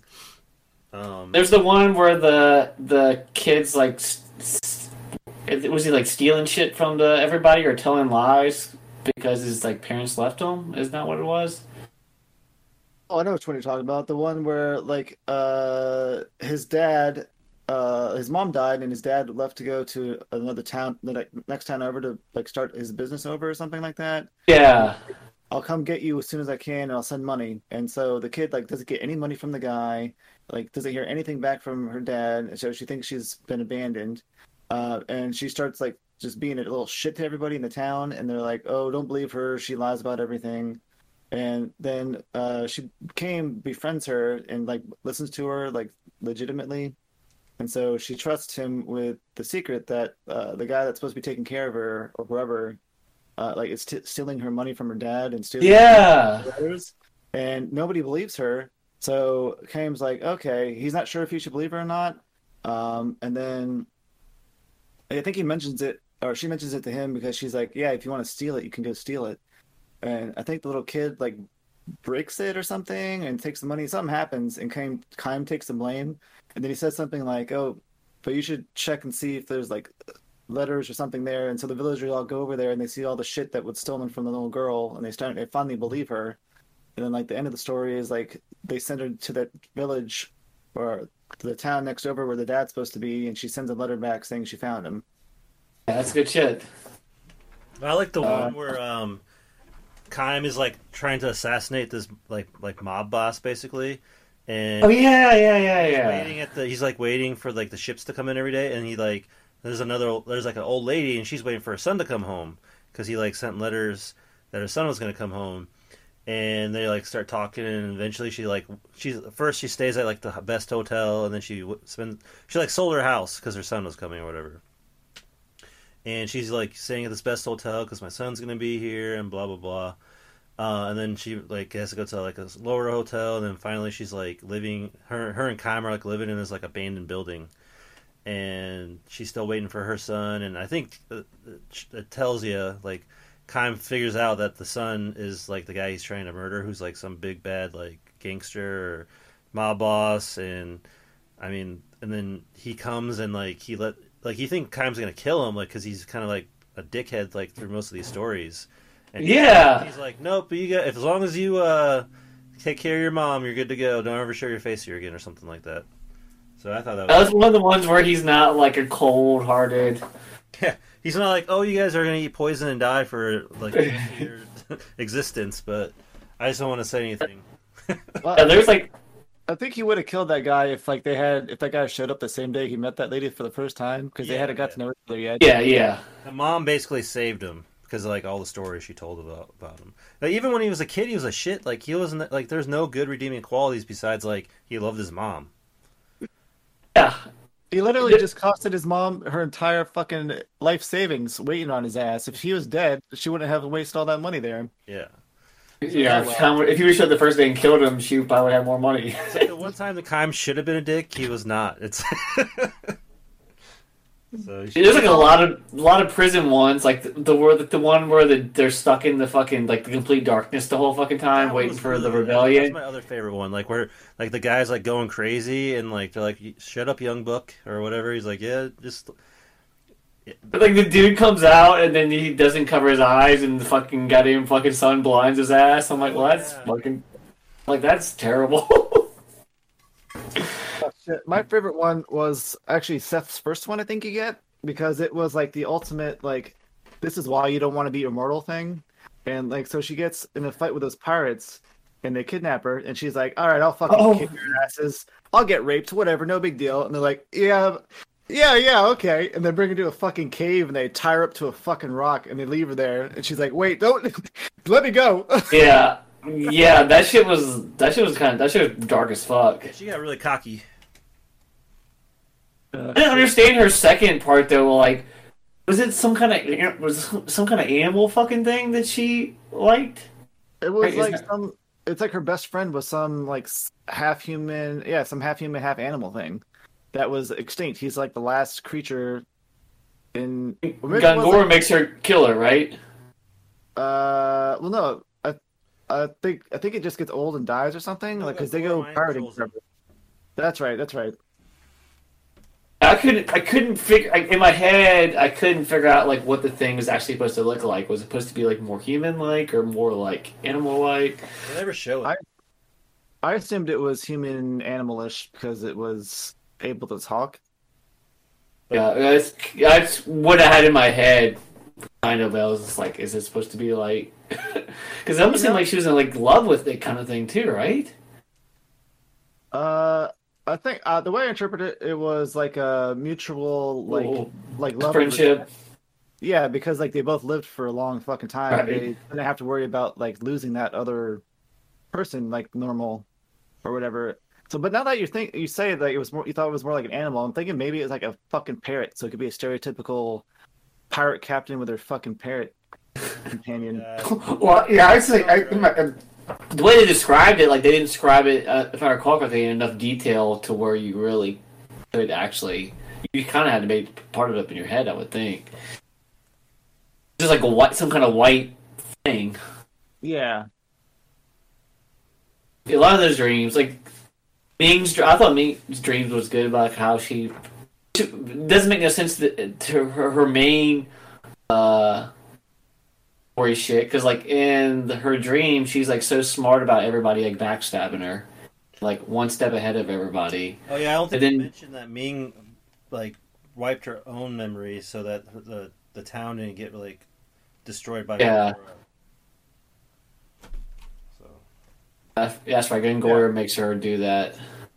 That's when he like seals. That's when he stops those like dinosaur things from destroying the village, right, or the palace or whatever.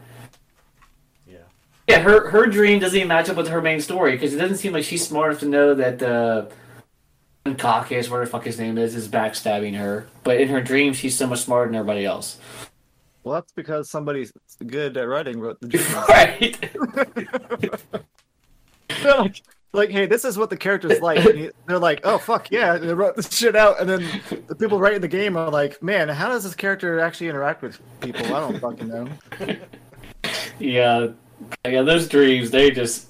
It's almost embarrassing to have the dreams in the game, really. Because it makes him look like not a very good writer. Yeah.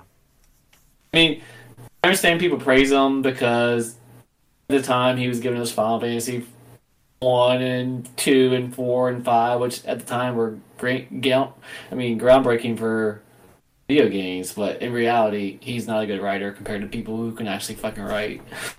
Well, he's probably a good video game writer, but not like a good story. Right. You know, like he can hit the points that you need to hit, but like I was saying, like we've experienced all these things multiple times, so it's like, you know, it's like a formula. It's not really a story at that point, you know? Yeah. I was saying, putting a real writer's dreams up against his main story, it just makes him look stupid, I think. And everybody knows those dreams are great. That's why you can just reread them and separate from everything else. Yeah. Like on the main screen. If you just want to read the dreams, just go down here and click this. If you just read the dreams and not play the rest of the fucking game, that's probably the best idea. Like, yeah, do you want to feel some emotions? All right, read these dreams. All right. Yeah, because I don't fucking really care about doing a bunch of extra shit, but I'd be damn sure to do every dream. So, yeah. Oh, shit. And if anybody out there listening reads Japanese, you can actually buy the full collection of dreams by the author in physical print. I think it's only in Japanese, but yeah, I guess he published it a couple years after the game came out. There's more, though? No, it's just the ones for the game. Oh, okay. There's nothing new, but I guess if you really like them and you want them in physical print, you can get them. I mean, that would be like I guess if you really like this game or whatever, like, or a big Saguchi fan or whatever, it'd be cool to have that. Yeah, I wouldn't mind having that just on my bookshelf. Yeah. Yeah. Like this is read it, but... like this is that the writer from Lost Story? No, that's the guy who wrote the dreams. Fuck the guy who wrote the fucking Lost Odyssey. Fuck that guy. Who was that guy again? Oh shit. All right, so you guys want to rate it? Because I guess we pretty much did likes and dislikes. Well, I mean, we still do likes and dislikes. I don't know. Like, we like the dreams, didn't like the game. Right? Yeah, that's pretty much sums it up for me. Well, I'll say what I didn't like. I didn't like the, like I said before, the amnesia trope. Like, everyone having amnesia. Like, that's been overdone so many times. I don't like the kid main characters. I feel like that takes me out of the immersion when I'm playing a game. It's like, there's no way these kids will be fighting these fucking monsters. There's just no way. Like, I don't care how badass the kids are. Like, I get it if it's like a temporary thing where it's like they're forced into it and you have to use them type thing. But it shouldn't be like the whole game, you know what I mean? Doesn't fit in this story because this story is supposed to be kind of like, especially like we were talking about at the beginning with the intro, like everything is kind of bloody and like warlike. This is not like your Tales JRPGs where a 10-year-old being the story, just kind of like whatever, you look it over. Really it doesn't endanger these kids and take them into this dungeon or take them to this battle war zone shit? Like, no fucking way. So anyway, it doesn't. And then it does work out because Kaim does not give a fuck about anybody. So he's just like, yeah, you want to come, whatever. And then it's your funeral, kid. I think Gungora's motives don't make any sense. It's like he basically says like the humans are inferior and they're worthless, and he doesn't care about them. But then he wants to be like the king of everyone.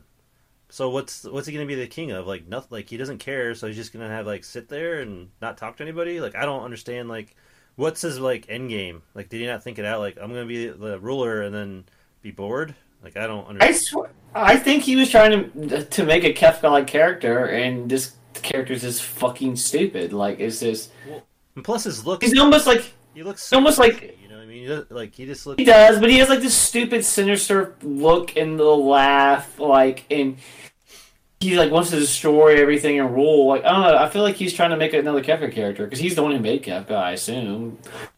He just fucking botched it because Gungor is fucking stupid. Well, maybe he didn't make Kefka. One of his other writers did, and he was just trying to parrot it, you know, like make like another Kefka type, and he fucking failed. I don't know if he was 100% on board or whether he was just the overseer at that point. Well, the problem was he's got a character who doesn't because Kefka's goal was I'm just gonna fucking destroy everything, and he's destroyed everything, and he's like, what the fuck are you guys gonna do about it now? Yeah, he's chaos. The world's been destroyed. Like I understand Kefka. He's in control by being chaos, you know. And then he likes that. And yeah, I understand that. And but Angora is like has all these meticulous plans, and he's like trying to work politics, and he's trying to keep the systems going while simultaneously also wanting to be in charge of the systems. But the systems don't matter because everybody that runs in the systems is a piece like worthless. Yeah. So it's like you're saying, like there's no. Like, okay, so it's like going outside and walking around like a fucking anthill and being like, I'm the king of the ants now. Yeah. Okay. I can destroy you whenever I want. Like, all right. Yeah, I'd rather go home. He's a terrible villain. Yeah, there's like that's the thing that's like there's no like real. It's just so like annoying because like the beginning of the game, it's like okay, this like I thought it was gonna be like a war or something like you're in the middle of it, and then but no, it's just like one dude. One dude does everything. Like Suikoden, where it's a good war political story. Yeah, something like that, where it's like back and forth, Yeah. and one side gets a little bit better, and the other side comes. But no, it's just Gongora just steamrolls over everyone. Yeah, that's when it goes from almost good story to fucking JRPG bullshit. Yeah. So. Like it lost me in that first cutscene with the first time you see Gongora. I'm like, oh look, it's the main villain, and like that's all I could think about. I'm like, they just gave me the main villain, right now, and then he's doing mainly villainous things like the whole time, and everybody's just like around him, like, oh, this is normal. It would be fine if they were like it's almost like they were trying to hide it. One thing they're like just showing you the villain, but they're pretty much trying to show you somebody who you might think's the villain who's probably not, but still obviously is. It's just terrible fucking writing. Well, they didn't even give you like a red herring. There wasn't like someone else that was bad too. It was just like, yeah, here's the things that are happening, and he's part of this like, group of people that make the rule, like the what do they call them, the council or whatever. He's part of the council. Yeah, and I guess they kind of make the head of the council like they kind of like point like they're trying to make him the red herring.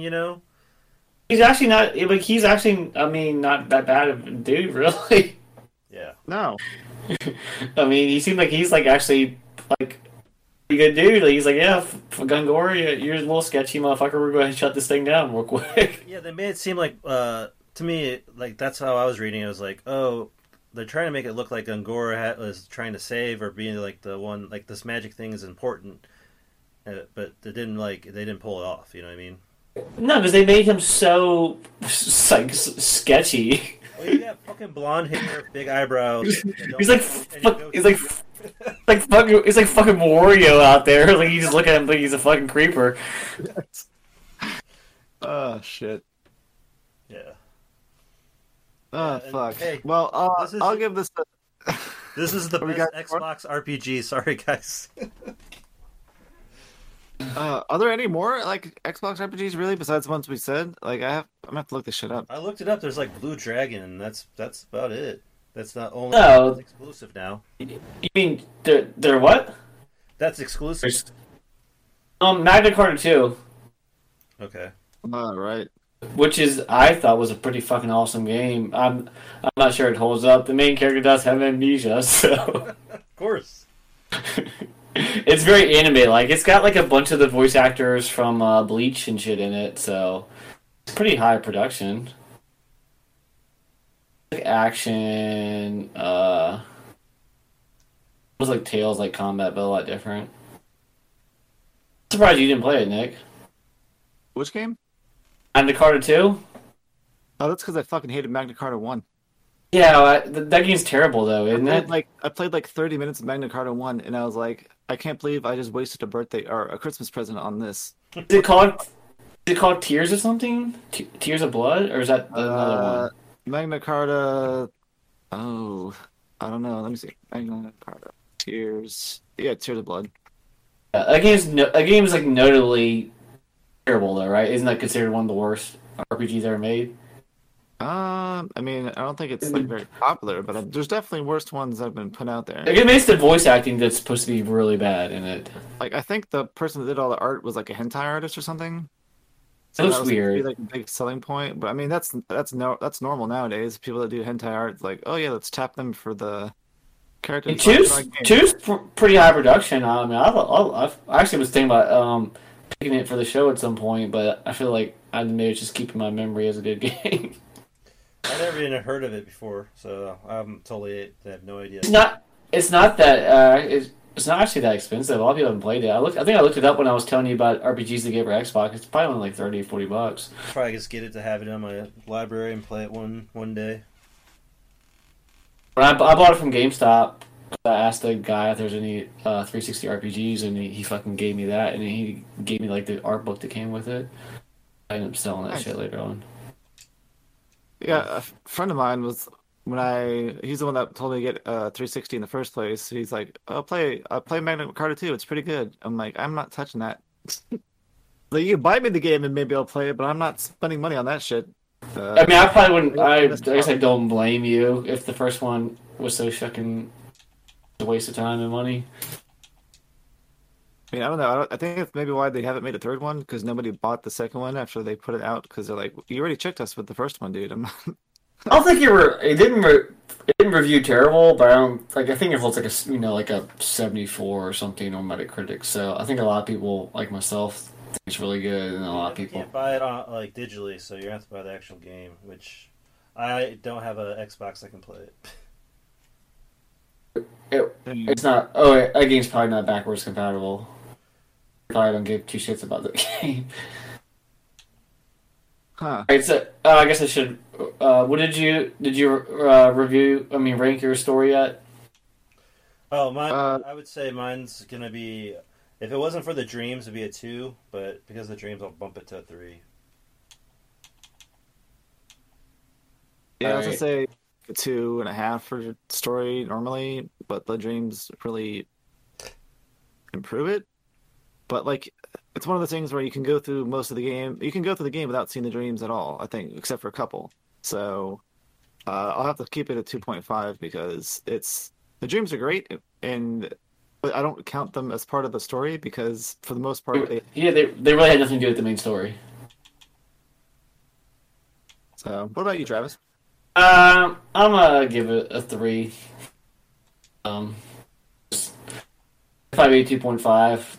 I'll give it a half a point for the stories. Even though they had nothing to do with the main story other than, I guess, Steph's and the Queens. Okay.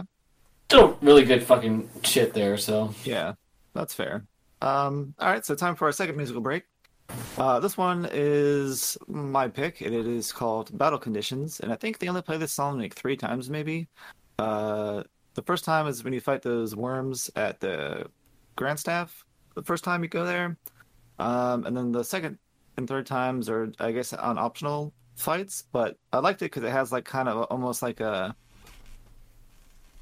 not like Beach Boys, but that kind of similar kind of music vibe to it. Like it's very like I felt like I was like fighting on a beach kind of thing, and it's very like high tempo, and it's probably I think it's the best battle song in the game, but your mileage may vary.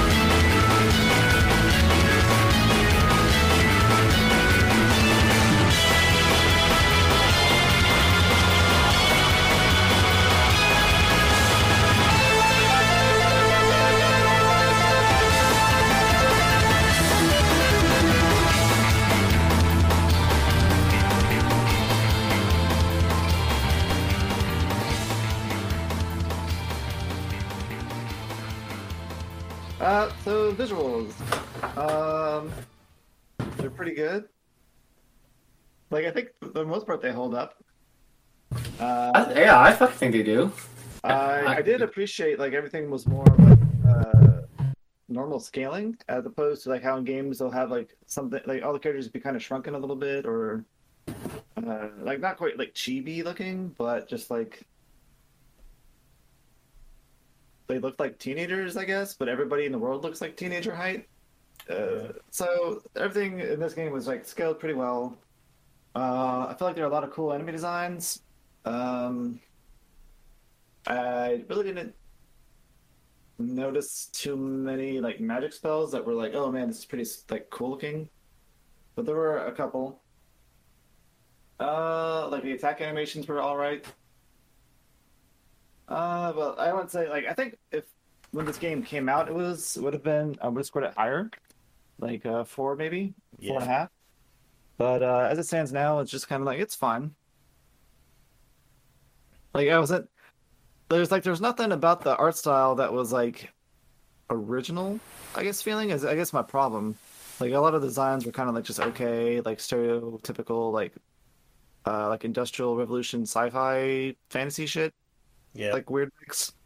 Like everything like inspired by magic looked like it was inspired by magic. So I'm like, all right. So I don't know. What do you think, Kevin? I thought it was kind of like a mix between Final Fantasy VIII and Final Fantasy X, like the character designs, where like they looked realistic, and it's just kind of like that, second gen, like a PlayStation 2 look, kind of, where it probably like back in the PlayStation, like when this game came out, it was really good graphics, and if they did like a HD remake, I bet you they could look really good still. If they ever upscaled it and got, because like playing it now on like a HD TV, it's kind of, blurry. You know what I mean? So, but I thought the level design was like they're all kind of, in the beginning it was really unique. I thought they had a lot of cool things, but like kind of like you're saying, like the first start of the game is always the best, and then towards the end it was kind of like your longer, boring dungeons where there wasn't much to it. I felt like so. Like you go to Grand Staff like 3 times, I think, in this game, right? Sounds about right.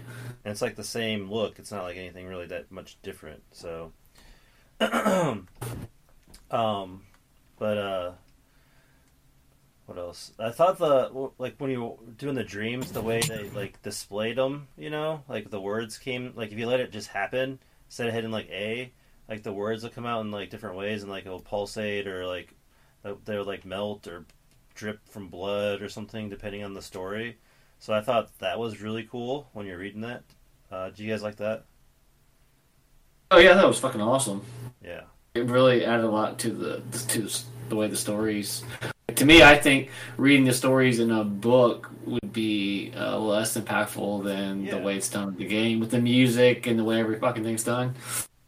Yeah, I think that definitely added some like emotion to it, just because you can feel it through the words.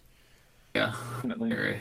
There's one thing though, like when I'm actively consuming it, like it really doesn't bother me. But like now that we're analyzing it, like the whole game, like it does remind me of like being in middle school and people doing PowerPoint for the first time though. Like will they have random shit just pop in, like from off screen, like the same kind of effects. But they did it well, and this wasn't like amateur. Yeah. Yeah, that's fair. But yeah, there's nothing really else that kind of sticks out to me. If I think of anything else, I'll mention it. But that's pretty much all I got on that. Well, I guess I did say I did like how the weapon designs kind of changed. That I wish they kind of had some other armor designs, because like Heim's wearing like fucking mid-drift shirt. You see his gut, like his stomach the whole time, like in the winter, like in the ice stages, I feel like they would get some new clothes, maybe. He's immortal. He doesn't feel nothing. I guess. Yeah, I don't know. He's too smart ass. Yeah. Well, it's like somebody who's supposed to be like this combat veteran mercenary dude. Like he really does expose like his weak points. It's kind of not really a smart thing to do. But then again, like he's immortal, or whatever. Yeah, So, I get the impression. I thought it's because he's immortal and he gets around quicker being on light, and he doesn't have to really worry about getting fucking killed because he's not gonna get killed. That's why he's like a badass. He doesn't have to walk around this heavy ass armor like everybody else. What the fuck's he care? but that like leads me to question like, what happens if somebody like cuts his fucking arm off in the middle of a fight? Like, what the hell? Like, You're not allowed they- to ask that question. Don't ask that. like, There's he no- takes damage, right? They take damage, but like, how much fucking damage? Like, what the fuck happened? I took it like Hercules. Like Hercules can't get like his arm cut off, right? Well, that's who's that? Well, there's the was it? Is That's it Kevin. Yes, that's Kevin Sorbo. If that's what you're asking, Well, yes, I the thought- great one. I thought you meant like the actual historical like reference where he got dipped into that one river, except his ankle or something. But that's Achilles, I think. Yeah, it's a killer. Yeah, Achilles. Well, that's another. That could be another comparison. I guess maybe it's like that where well, can Achilles even be cut? No, his whole body except for his fucking little heel or whatever. Oh, yeah. Okay. All right. I thought. Yeah, you're right. Stupid fucking way to die. Like, oh, I got shot in the heel. Oh, I'm dead. Yeah, I was thinking Kevin Sorbo Hercules, but I think he gets a little bloody in the Hercules show. I thought he can't die. The way I think about it, it's like if he's immortal, kind of like if you cut his head off, he's like effectively dead, but if he doesn't decay, so if you put the pieces back together, he'd come back to life. That's how I was kind of thinking about it. I was just kind of thinking of him like fucking Wolverine, like Yeah. cut up his head. This grows a new head. Two I mean, I was not thinking that. Or oh well, it doesn't matter. yeah, I guess. Yeah, well, I'll ask when we get Sakaguchi on the show. We'll ask him. That's first question. Like so, motherfucker. What about the immortality shit? Like, how's that work? Yeah. Please explain. Yeah. He's like, oh, this is the game you want to talk about? Lost Odyssey, my my greatest treasure. But yeah, It's the most fucking grievances we got, asshole. Let's go. I also thought it was like kind of funny, like they would do like picture in picture of like the character's reaction, but their face is like dead. Like, you know, the Yeah. scenes and stuff. It's like, but there's no reaction on his face, so like, why are you showing it? I don't know. Except Jansen, he's always got the O face going on. Yeah. Well, I mean, he does a lot of cool things, though. But yeah, so Alright. I think it's like a 3. I mean, I'll give it a 3. A 3. Damn. All right. Um, I'm not that harsh. I'll give it a 3.5. I mean, I kind of like the graphics in this game. I mean, to me, it's refreshing to not. I've been playing a lot of fucking newer RPGs a while with the fucking weeb nonsense that I just can't fucking deal with anymore.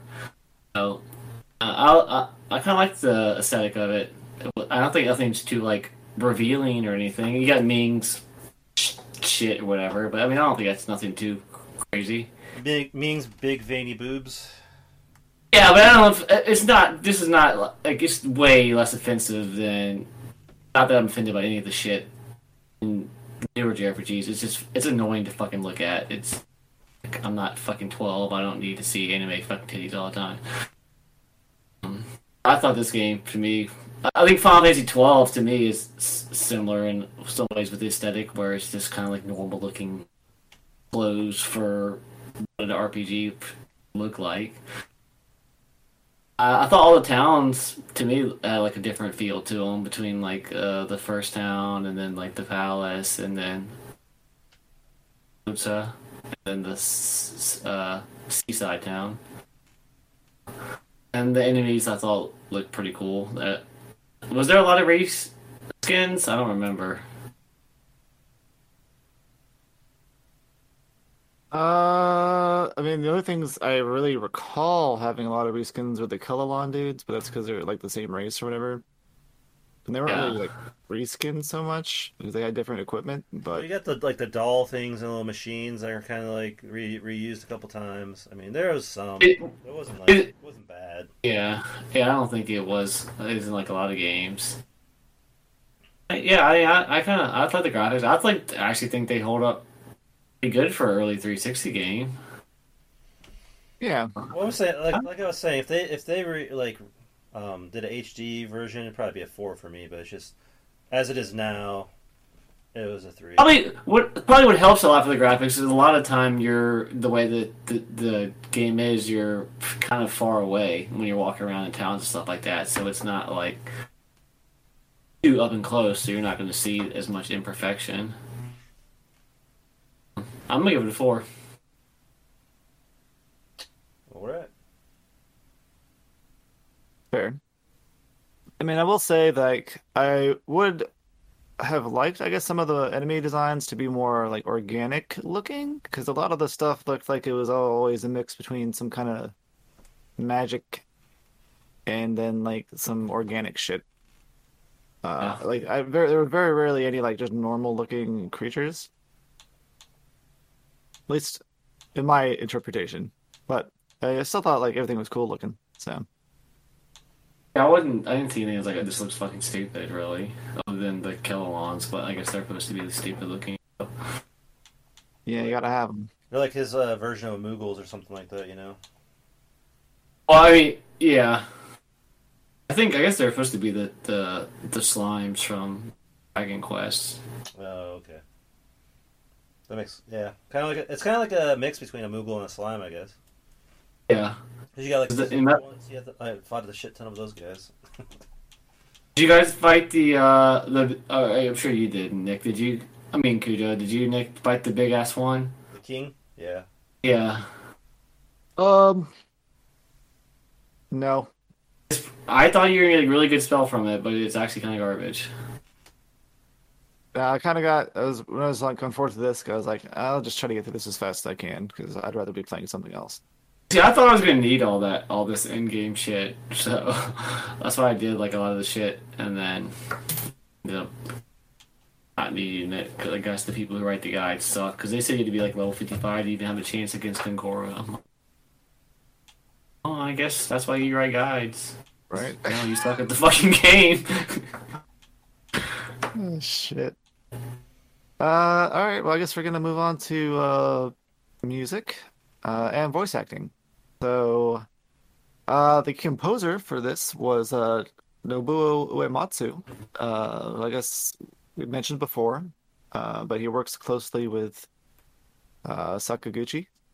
I guess they've had a long history together doing all the Final Fantasy games. There's like I think I said before. There's like Matsuno and Sakamoto. They're always together.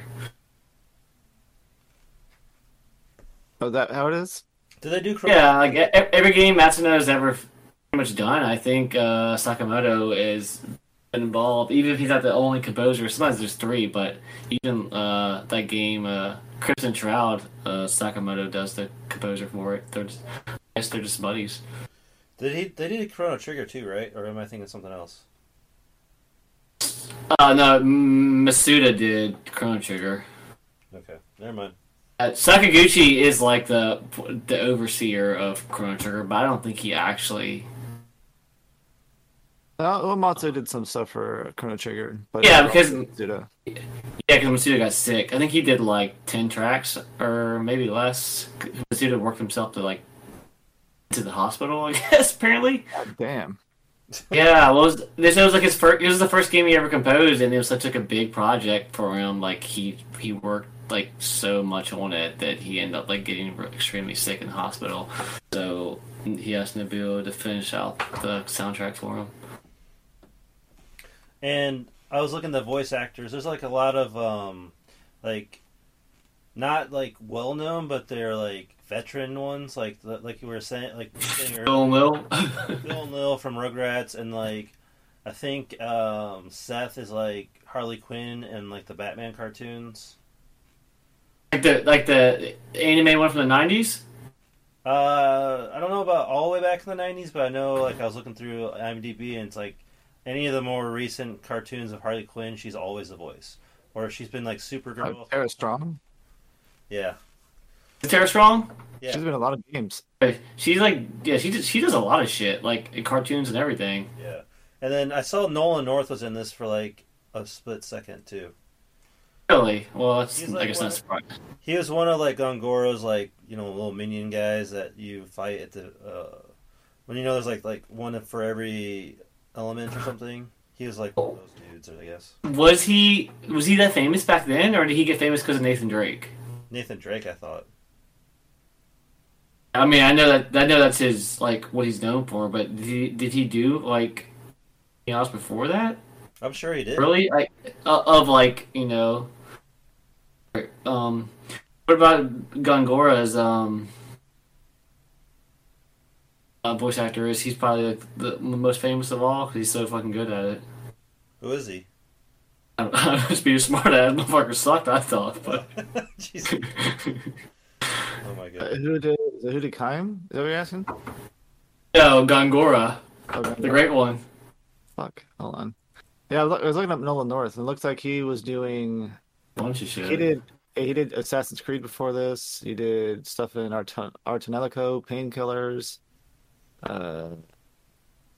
Halo 3, Conan, The Darkness. Like he was doing a lot of shit. It does look like he was just doing like I can't. Yeah, it was mostly like random shit until he got Yeah, the main lead role in Drake, and now he's just the most famous male voice actor in gaming, probably. I think he was Iron Man in the Avengers game, wasn't he? Not sure. Pretty sure. I thought it was pretty annoying that he was in Last of Us, though. Who was he in Last of Us? The raper, the guy that tries to rape Ellie. Oh, I mean that makes sense. To me, as like Naughty Dog, like fuck off. Like you can't. Don't bring somebody so predominant in your other series and put them in your. To me, it's almost like immersion breaking a little bit. Oh, here's this motherfucker. It sounds like Nathan Drake. Raping somebody. Or about to rape somebody. It looks like the guy who did Gongora is named Jesse Corti, and he's done some other like games in the anime, but I don't really recognize much The of one I this. recognize is Dead Man from Death Stranding. I didn't play that yet. No, me either. Yeah, that game. Cujo got the $500 fucking 48 by 48 fucking box coming in the mail. And that baby. Yeah, I got a good Halloween costume one day. Okay, well, so we've talked to voice actors. I think they all did a decent job. Like, I don't remember. Cook's annoying, but that's not because it's a bad voice. It's just annoying. Like, her voice is probably supposed to be annoying. She's fucking 12 or whatever. Yeah. They should have just hired a 12-year-old, though. I did like Ming's voice actor. I like the way like she had like some kind of accent. I liked that. But Yeah, I did too. other than that, I mean, it wasn't bad, so didn't hurt it. It just The voices that were annoying, like Tolton and the kids, they seem like they should be annoying because those characters are fucking annoying. So it's like, yeah. obviously you're not gonna have a fucking person sounding like Calm. Yeah, and Jansen sounded like a Joker rapist, you know? Yeah, Just his yeah, he character, does. so. Yeah. I mean, I'm just not gonna let him go, are y'all? So, composer was Nobuo Uematsu. I thought that I didn't think there was like a bad track in this whole game. I've listened to it more after we played the game. It's other than the battle theme gets annoying, but that's not his fucking fault. Yeah. Yeah. They just need to. I wish they had like some more normal battle themes, like different areas. But I think I've ranted on that before, but I don't understand when you spend probably 30% of your time in combat in a lot of RPGs, why they won't at least every fucking disc in this one change the battle theme. Well, I think what they should do is they should put in options in the settings that say battle theme, and when you've unlocked a new one, you can go in the options in the settings and change the battle theme to whatever the fuck you want it to be. You can do that in Persona 3 Fez or what the fuck it's called. Oh, that's pretty cool. It's when you're running around the dungeons or whatever. You can change between like 5 dungeon themes. Oh, that's less I don't.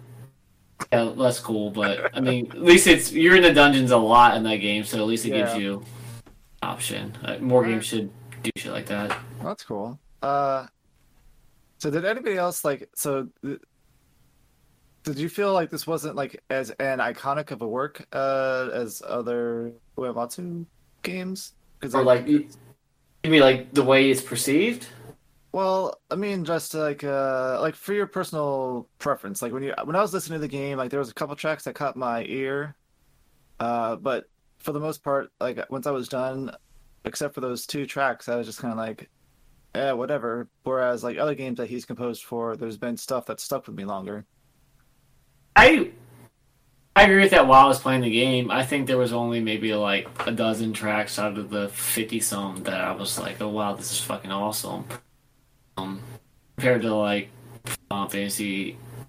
I know you hate Final Fantasy 8, but it still has good fucking music in my opinion. Final Fantasy 7, I think. I mean, that might just be nostalgia to me. Like I believe this game is way better composed than Final Fantasy 7. I just like Final Fantasy 7 music better because it's nostalgia. Well, yeah. Well, I mean, just because something's a better composition doesn't mean it's like good. Yeah. Or better than something that's simple. Like it's just I guess everybody's taste is different. Like I could give somebody some like shit composed by Vivaldi or Bach or somebody, and somebody I love this. It's great. And then I would say it probably like, this is garbage. Yeah, exactly. Yeah. Like so everybody's got their own tastes. So, I mean, I guess so for this category, I'll give it a 4 because I thought it was well done. I want to see what did he do. You can go ahead. Whoever's going next. I'll agree with you, Nick. I'm gonna give it a 4 as well. I thought music was really good, and there was a couple cool sounding tracks. I thought at least a couple, and the voice acting was good. So yeah, 4. He really looking up. So he did. Final Fantasy 9 was his last like solo composer thing. He did 10 with other people, and then it's like 11 with some other people, and then Origins, I guess, which is just arrangement. And he does whatever fuck. You know what Hanjuku Hero is? Anybody know what the fuck that is? Nope. Nope. Oh yeah, it looks like. About to learn today, though.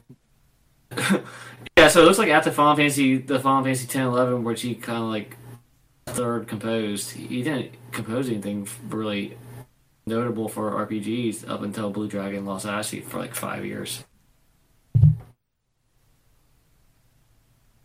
Oh damn. So, but I mean, break. I think it. Well, I mean, he composed a lot through those years. So he probably fucking burnt the fuck out. But he's rich. Don't need no more money. Yeah. So this Hero thing is apparently a real-time strategy RPG. It says he's worth 18 million, is what Google says. Well, that's 18 million more than I'm worth. So That's he's got to be worth more than most fucking video game composers, I'm sure. yeah. That's a lot of fucking money. Fucking me making fucking goddamn video game music. Yeah. That's a good luck. Oh, well. There. I'm sure a lot of his touring of the Black Mages too, because he toured his ass off with that group. Well, that's how he's made his money touring. Yeah. So what do you rate it? What do you think about the music and voice acting? I'll give it a 4. I think pretty much every track is at least good. I don't think maybe a quarter of the tracks stand out as being like really good. The voice acting, I pretty much have no complaints with, so I give it a 4. All right. So that will lead us into our third musical break. This one is, I believe, Kevin's choice. Yep, that's mine. All right. Do you want to tell us why you picked it? Yep, it's Roar of the Departed Souls. This is the one that like I always try to listen for one track so I can have one for the review, and this is the one I was like, oh, this is it. But it took me to the last battle. Like, if you'll hear in the beginning, it's like some kind of weird noise. I'm sure if you guys know what it is, but and then it goes into like a pretty cool battle theme. but it just sounded unique to me. I hadn't heard anything like it before, and I dug it. So here it is, Roar of the Departed Souls.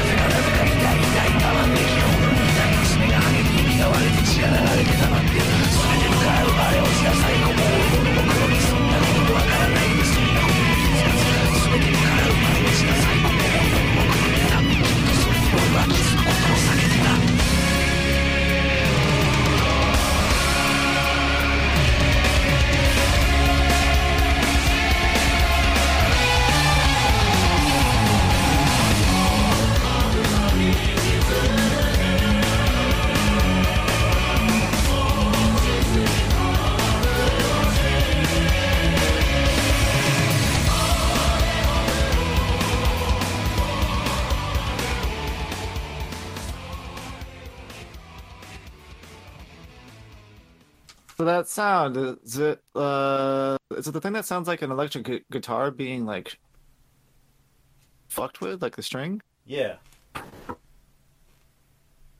It's like it's almost like they're fucking with something, and they just left it in there. Yeah. Like 'cause at first I was like, is he talking about the chanting? Because I mean that's just chanting, but then I kind of hear that. It's like only like first like minute, you know what I mean? Yeah, yeah. Well, all right. Yeah. I thought it was cool. Your Niham Falcom events in 20 fucking minutes, Cujo. My what? Falcom event. So they'll probably be saying what the fuck they're gonna do with the Trails games. Oh, they're coming over here. It's happening. So that's all. Oh yeah, but I'm sure they'll be giving out more information at the event, which I guess is in Japan. That's why they're doing it at midnight. They've been doing one like a year for the past like what 3 years now. So I'm guessing we're gonna get one of the games in September or October, like we've been the last two. I think they said 2022 was when the next game was coming, but that was the leak. This will be the official announcements, I guess. Sweet. I guess you know by morning. Oh, he'll watch that shit. Don't. What? He'll watch that shit. Don't worry. Yeah, that'll be all. Wait till morning. What are you fucking talking about? It's, Oh, if you shit. NGPX is wherever the fuck is the event's at. Just talking about it on the other Discord. Well, we're almost done with this, so let's wrap up so Kujo can go watch his live stream thing. Work off the ring. Oh shit! Overall experience. As I was saying, Brett would say it's expectations versus reality, but we all kind of have our own little twist on it. I guess I'll just go. I going into this, I felt it's like kind of like a Xenoblade thing where everybody hyped it up. So I felt like I should be hyped up about it, but overall, it was just kind of like a mediocre experience for me. Because when I first loaded up the game this go around, and I saw that my save file. Was it? You think it was? You think it's a very hyped game, Zowie? I thought that it didn't really. All right, go on. Well, I'll I look guess- through it. I mean, all I had was an Xbox at the time period, so everybody that else that had an Xbox was hyping the fuck out of it because it was like the first JRPG, really. Everybody's like, "Oh man, it's gonna be amazing, it's gonna be great," and then so I got it, and I stopped playing it after like 13 hours. So you're saying like people you knew were hyping it up? Just in general, like the Xbox community or whatever. Okay, because the Metacritic for it is 78. Yeah, but it is an older game, and people can put in Metacritic reviews. Yeah, if you look at the scores, it scored anywhere from it was mostly I guess 8 and 8.5. So yeah, I did score pretty good. You know, I felt like it didn't. Didn't talk that highly of it back when it came out, really, but I guess I was wrong. All I know is that I heard it was like the one game that's good on the Xbox, like that's an RPG. So It's I don't not know Mass about Effect. it. So and for years I never like looked into it. I didn't read about it because I don't want to spoil myself because I wanted to play it eventually. So that's kind of where I was. I mean, I'd already played 90% of the game. Or my buddy let me borrow it when I first got 360. All right, I so think we all have different. You think what? I was telling Cujo earlier, like I think when I played it back then, I was kind of over fucking JRPGs. Like new system was out. I wanted to play new kinds of games. I wanted to play fucking Mass Effect and shit like that. I didn't. Yeah. Lost Odyssey. I was like, okay, I've been playing this shit for the last 15 fucking years. Gaming's kind of done some cool shit. So I wasn't really into Lost Odyssey when I first played it. Yeah, I'm not sure why I only quit after 13 hours or whatever, like the end of the first disc. But like, I don't remember what other games I got at the time, but I presumably got something else, probably a Gears of War game. And my friend was like, "Hey, let's play Gears of War." So I ended up playing Gears of War a lot instead of this. I was playing Gears of War, Mass Effect. I think there was a couple of things, that I was never played Halo and all that shit, but I just felt like this game is pretty much like the games we've been playing growing up. Where I think at that time I wanted to play something new. I understand that. It's definitely it's like a old car, new paint kind of thing. Like, all right, I've driven this before, but it looks cool. Yeah. That's about it. What about you? Since I know you've been, I guess, kind of looking forward to this because you heard a lot of good stuff about it. Like, so how do you feel coming out of this, Kevin? At first I was excited. Like the beginning of the game, I was like, "Oh hell yeah, finally!" Like I was, I've been trying to find like that next one that scratches the itch. Like I feel like I've been playing a lot of like, they're okay or they're not great, or like the last one you picked sucked. That was trash. So I Well, wanted huh? listen, you got to have the trash. Yeah. To, really, really enjoy the good shit. So I guess I will take that. Unfortunately, I have to keep picking garbage, so you guys can keep picking good shit. Yeah. Well, it's at least I had that trash to fall back on, and like it's not trash. It's not Quest 64. It's not whatever the fuck. What was that game we just played? I don't remember the name of it. Archive. Is this the Archive? This Archive. It's not that bad. So it had familiar stuff, but once it was like. You knew the whole, like, you got to, like, disc 3, and you're like, oh, all this now is he wants to take over the world, and I gotta stop him. I was kind of disappointed at that point. I was like, oh, okay.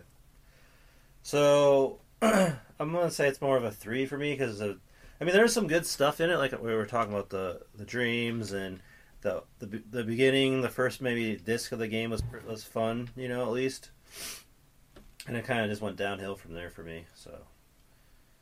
I love how on Wiki says the story was written by Sakaguchi and the Japanese author. I'm like, no, the story was written by Sakaguchi. Fucking dreams had nothing to do with the fucking story. Oh shit. Alright, so 3. I'm gonna give it a 2.5 because Travis was like, I finished this in 2 weeks. It's great. I'm like, okay, all right. That'll be fine. Let's do this. And then, it took me like a month and a half, maybe, and that's because, like, it started off strong, and then at a certain point, I like realized that battles were going to take me the majority of the time, and then I went to grind at the island to kill those silver kilolons or whatever, and I killed one in like an hour. I'm like, this is a big waste of my fucking time. I'm done with this. Gotta use your spirit magic, bro. I did, dude. I did. My characters suck. They did like 200 damage, and then they would do like 600 damage, and the thing would run. I'm like, and then the third person would cast their spell, and it would do like whatever the fuck to the other Kelon that was there, and then it would run next turn. I'm like, man, you know what? Fuck this. And then I kept getting those like giant lobster things to fight too. I had to run from. Like I'd get like 4 of those in like 10 minutes, and maybe get one encounter with a Kelon in that time. I'm like, man. I'm just having bad luck, so I will just not waste my time with this. And I was able to beat the game without any major issues, so it's really it wasn't worth my time doing that. I maybe took a little longer in some fights than you might have, but the grinding was not worth my time because I wasn't getting anywhere. That's fair. So what would you rate it, Travis? I must say 3.5. I think as I was saying earlier, when I played it back in the day, I wasn't really into it. But I think this time around, I ran through this fucking game. I was just really longing to play a game like this at the time. It's been a while since I played a horror style JRPG, so it was refreshing compared to all the weeb nonsense that I've been playing as of late. So yeah, that was a good experience for me. Stop playing that shit. All right. Yeah, well, now Playing platformers. Play all these fucking trails and all this other shit, which, those games have better gameplay, but I'm just fucking tired of the fucking weeb anime shit. Yeah, like, that's the thing of Trails, like, I love Trails, but I like Trails in the Sky where it's more mature. and it's like not school. Like I'm so tired of the school shit. Like Trails in the Sky, you're like bracers, and you're like kind of like not the police, but you're like in between the police and like the government, and like I don't know. It's Tired of every fucking goddamn series going more and more anime. Like, and I mean, I like anime, but I think y'all get what I'm saying. Like, I just fucking tired of it. You know. Yeah, we're not the big ass fucking tits and the fucking up the fucking skirt scenes and the oh it fell on your boob and let's talk about it for 5 fucking hours. Like it's fucking stupid. And it's happening to every series that I like. Like fucking Wise. I used to love Wise or Ease, whatever the fuck you want to call it. And that's just getting more and more fucking anime stupid shit. Like in Wise 8 at the very beginning, like he runs into some girl fucking changing and she like smacks him. And I'm like, what the fuck is this nonsense? Like that never would have happened in the old Wise games. Definitely not. Yeah, like it was grounded. Like it was maybe a little bit anime, but it wasn't fucking stupid shit. Well, you know, like Kujo said it earlier, sex sells, so... Yeah, but I'm like, is it... I mean, I could be wrong, but are these games selling more because of the sexual stuff, or is this genre in general just becoming more popular? Like, I mean, I guess you would never know for sure, but... I think Final Fantasy 7 sold like fucking crazy, and that's not a very... I don't really like that game that much, but it's not a very sexual game. I think it's more Japan it sells better. Like, this is stuff they like over there, where over here it's more like, you know what I mean? Like I think a lot of fucking weeb motherfuckers in America like this shit, though. Well, I'm sure there are, but I think it's like way more in Japan. Like it's prevalent. It's like in the culture. It's like okay to like, oh, did you see the anime boobs on that one? Like if you said that to someone around here, they'd be like, what the fuck's wrong with you? Well, yeah, like I mean, I guess we'll never know. Like we'll never know whether Awakening for Fire Emblem sold so fucking much because it was very anime-ish compared to the others, or whether or not it's just a fucking game on 3DS that just caught at the right time. It's definitely because people bought it, and the people that were hardcore Fire Emblem fans are like, why the fuck can I fuck people and have babies that I can also fuck? That doesn't really make any sense. Right. And some people are like, wait, what? You can do what? I could have sex with people? Oh yeah, let's play this game. And then they show that to all their little fucking loser weep friends who's never touched a titty or dick or whatever your sexual preference is. They never touched any of that shit in their lives. And they're like, oh man, can't wait to live out my fantasies in this game. And you go to a forum and most of the topics are like, who did you put together? Who did you fuck? Would you fuck this character? It's like, who the fuck? Why do you, what's wrong with you people? They don't have a girlfriend / boyfriend. That's what's wrong with them. Once you finally get the real thing, and you're like, this is fucking stupid. Like, look at Xenogears and look at Xenoblade 2. I mean, like, what the fuck is going on here? Yeah. Well, I think it also like from playing Like a Dragon, I'm pretty sure they try to be as like on point with the structure of the cities as possible. Like you walk through some areas and like they have like anime chicks plastered all over the windows and over the walls and shit. So I'm sure that's happening in real life too. Like I don't know anywhere you would go in America, where they'd have plastered anime chicks with their tits popping out. They're like, perverted fucking country, that's for sure. Like I know, like you'll have like billboards with like models with their chicks popping out and shit around here, but I don't know if that's similar to in Japan or what. But yeah, they prefer drawn women over real ones. It seems like sometimes. Oh look, you don't have to fucking take a drawn woman out to dinner, I guess. Yeah, you can buy the pillow. You can buy the pillow and just fuck that, I guess. Exactly. They have the body pillows of the anime chicks. It's like real. Yeah, I guess it's not going to change if shit keeps selling. Like, why would it? Yeah. We'll just have to deal with it. So, or hopefully indies or other devs step in. You need American. Aiden Chronicles looks like doesn't look like it's weeb fucking bullshit. It looks like it's Suikoden, so that's cool. Well, you also need like some kind of like American RPGs, like The Witch. Well, I guess not. The Witcher is more like Western, but it's like Polish. You know what I mean? Yeah. I mean, that's kind of like I like those type of stories more myself, where it's like, yeah, there's sex and stuff involved, but it's part of like the narrative. It's not just like it's way more. Here's the sex. It's way more. way more mature when it's done from Western developers. It's not as fucking juvenile. Yeah, it's not trying to be like, in Mass Effect or Dragon Age. I've never played Dragon Age too much, but it's not trying to be perverted, stupid shit. It's just part of the fucking game. Right. They're not making all these like stupid sexual perverted jokes. Oh yeah, like you have sex with somebody, but it's not after like you already tripped over them and grabbed their tits on accident. Right. You had an actual conversation with them, like, oh, right. I think I might be attracted to you, kind of thing. Or even in these, like the Weeby games, they're like, oh, I don't like you, but actually I like you a lot. Oh, okay, fuck up. Like, please just stop. Yeah, I mean, it makes me fucking mad. Like, I think I was telling you I was playing that game, something. This is a guy who did like the Zero Escape games. I forget what the hell it's called. The girl. I think I sent a picture of her on Discord like a few months ago, where the girl's like she's just turned 18 or whatever, and she's like hitting on the 35-year-old, and it's like she keeps playing up the whole like perverted age fucking thing, and like he's like born between fucking her because she's 18. Like I'm just like, what? Like, really? I guess a lot of people, like, I pissed the people off in the other Discord because I'm like, I'm fucking tired of this bullshit. Like, fucking, it's like borderline pedophile shit. Like, just fucking stop. No, it's not fucking real. I don't know why you're getting mad about. I'm like, I know it's not fucking real, and I'm not really offended by it, but like, does it have to be in every fucking game coming out of Japan?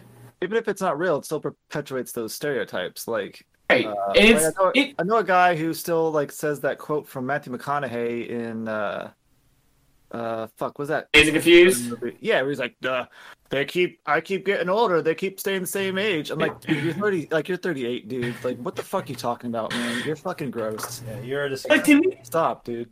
To me, I wouldn't even fucking care if it was a 15-year-old and a 35-year-old, and like in an imaginary world, if they weren't trying to make it perverted. You know what I'm saying? It's like they're playing on the fact that it's perverted and fucked up because they make it a point to say that. So like if it's a fantasy world and she's 16 and he's 28, then okay, whatever. But when you're making the point that she's like underage, then you're trying to be fucking creepy. Well, maybe it'll change soon because I did see an article that said Japan's finally raising their age of consent to 18. Well, maybe, but it's whatever. Like it does, like I said, it doesn't really like. I'm not flipping the fuck out about it with the pitchforks, but I'm just like, it ruins fucking games for me at this point. Yeah. I feel like I gotta research this shit to see if I fucking even want to buy a game that looks interesting. Is there gonna be some kind of weird shit going on? Like, will this game put me on an FBI watch list? Right. Oh shit. Well, I guess we'll do the last section and kind of close out the show. So, replayability and extra content. I didn't really do any of the extra content, so I really can't comment on that. I know there is some, like there's an optional dungeon and some optional fights, right, Kevin? Yeah, there's 2 optional dungeons. There's like the DLC part, and there's like the one. I don't think you have to go to the last one where like the all the floors flip and stuff. It's kind of like a 3-dimensional puzzle. You guys have to do that one? Do you remember? No, I went to the one that's supposed to be like 3 hours long, where it's like a bunch of moving platforms and shit like that. And I was like, they were like, it says it'll take you gain like 20 levels and you'll steamroll the end of the game. I'm like, no, I'm just gonna finish the game. Yeah, so that one's kind of long, but you get some good gear out of it and stuff. So it's worth it to go through, and you need to do it to get the trophy for all the treasures or whatever. So I did it. It wasn't like it was. You're at the end of the game, you want to be done with it, so it was okay. I think there's like, if you get the DLC, there's like one extra story you get. So that was kind of cool. You get one more story or dream. Sorry, I keep saying story. There's one more dream you get. But there's New Game Plus as well. So if you start New Game Plus, you start at level 50, but you lose all your items and stuff. So I mean, I guess you could do that, but I don't see what the point would be. There's no like extra story or anything. So yeah, I don't know what else would be extra content. I guess there's like the side stories and stuff you can do, but it's nothing like It's just like get this item or find this thing. It's not like anything to do with the story per se. So to me, like that's stuff I like to do with it's add like background to the characters and stuff, but none of that really does. So I mean, I'm gonna give it like a 2.5, I guess, Okay. because there's like you can do New Game Plus and there's extra content and there's that last dungeon you could do if you want to like, play, try to. Because like the last bosses, like the backyard things, like you do have to use strategy. Like if you go like there's not like in the guide there's not like an actual step by step strategy, so you got to kind of figure out your own way. So that's kind of I actually had to think for part of the game. You had to play. You had to play the game. I actually had to play the game without like just steamrolling it. But I mean I don't know. I'm at the point in my life where like I know I can figure it out if I have to. So Right. I'm more of a like I want to just play the game and enjoy the story than trying to like spend hours in battles. So I'm okay with using a guide at this point in my life. So That's fair.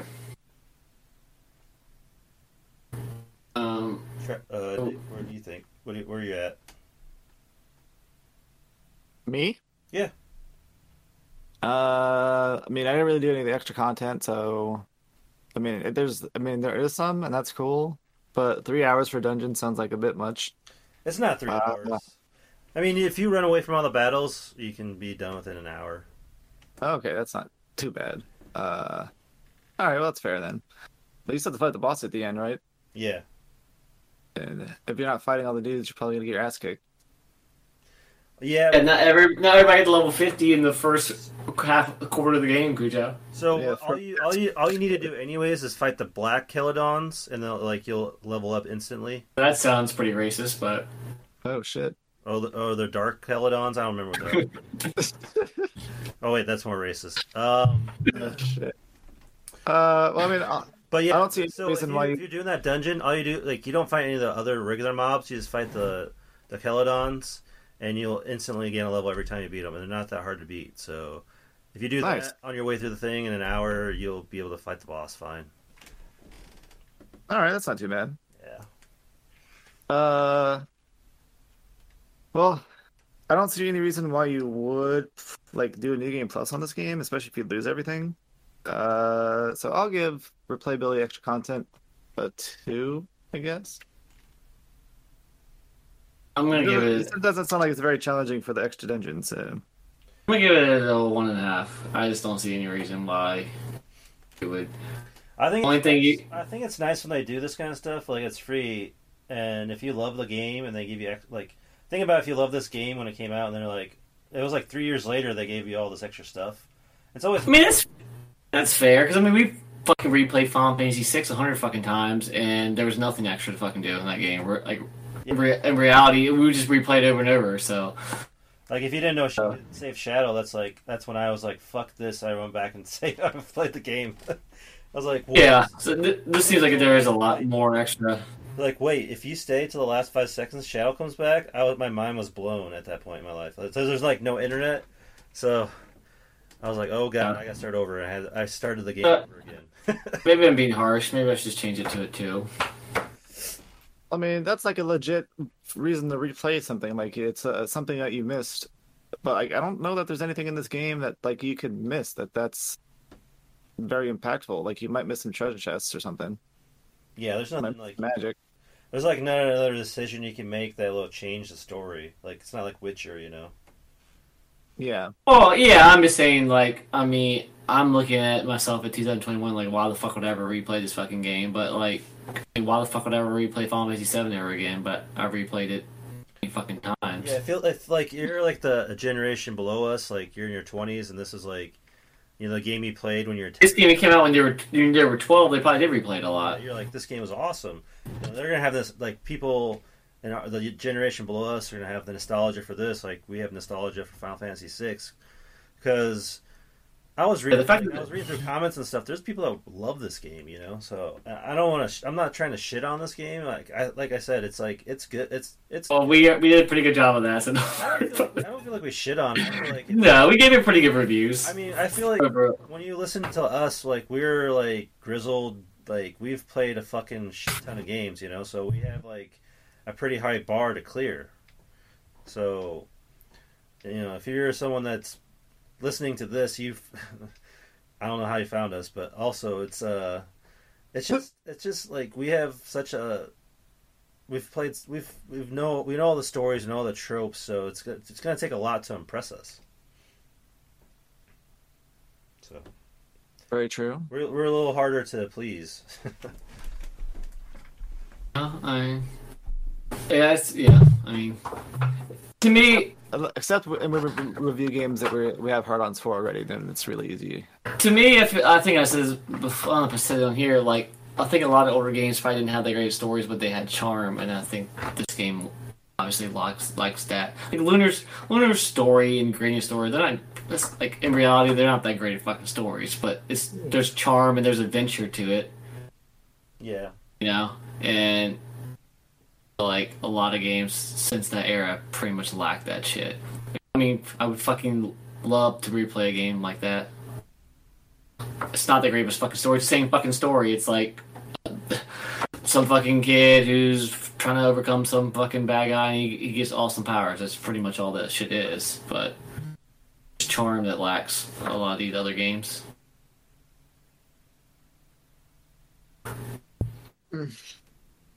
Well, maybe the last story will do that. Let's not get our fucking hopes up for that one. Yeah. I'm about 4 hours into it. I don't know if it's gonna be the one. That's not a good sign. We're fucked. I mean, I like that game. For me, I don't understand what the fuck I'm doing in combat really. And you play, I don't know if y'all feel the same way. Like when you're playing in combat in a game and you don't really know, like if you're really getting it, it's like I can't enjoy it so much because I'm like, am I playing the game right? Like, do I know what the fuck I'm doing, or I'm getting by? I'm not really dying, but yeah, I don't really feel like I know what the fuck I'm doing. That could definitely be frustrating, but I feel like that extends out to like a lot of things in life. Like if you're doing something at work and it's like a brand new task, you're like, okay, I'm kind of doing this right, maybe. I'm not breaking anything yet, so we're good. Right. Yeah, we'll see how the game goes. I'm hoping like so far it seems kind of generic, but a lot of people say it's a pretty good game. So. All right, well, we'll find out. So, I guess I kind of skipped ahead a little bit, and that's our next game we're doing. It's picked by Travis. Or I mean, Cujo wants to do Yuffie episode, but I don't have PlayStation 5 yet, so if I can get one in the next couple of weeks, I'll just try to knock that out real quick. Well, maybe that's a side project, though. We'll do last story first, and then before we play Nick's long ass game. It might not be that long. You don't think so? I'm actually kind of looking forward to the next game. Not long to beat. Especially if I had to play PlayStation 4, I would probably not be looking forward to playing the next game. But since I can play it on Vita, it shouldn't be too bad. If it's a pain in the ass and it's hard, I can just grind out on a handheld. So, it says about 40 hours, but I don't know if that's like from like playing the game or like playing a map and then fucking losing and dying 100 times. How much to plat? How many hours to platinum? It says 60 to plat, but that's the. Let me check the actual guide. Shit, they're remaking Knights of the Nightmare on Switch. No shit. I wonder if they'll remake all this department having games now. That would be a good fucking thing to get them off PSP off the PSN store. That shit closes down the next year. Why don't we do your music break real quick, and then that way there's a little bit more. So Oh yeah. So music break 4. What did you pick, Travis? On YouTube, it says it's ad but bad. It's just the theme of the Numara town when you're walking around. I just really like Town. What a name. Yeah, I don't. I meant to look up on the actual, official soundtrack to see if it's actually called that or not. That's probably like the English translation, like literally, but it's not what it really is in Japanese. That's got to be a mistranslation. Yeah.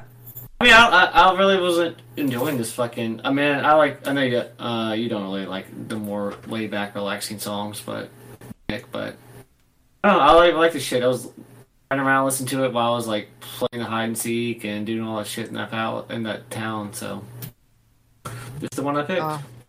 Yeah, so I just looked up the actual soundtrack. It says the title is supposed to be The Capital of Numara. Oh. But Well, I guess YouTube says bad but bat. oh shit. Well, here's that then.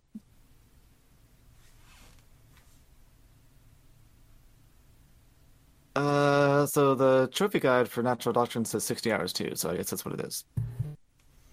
Well, yeah, but there's like co-op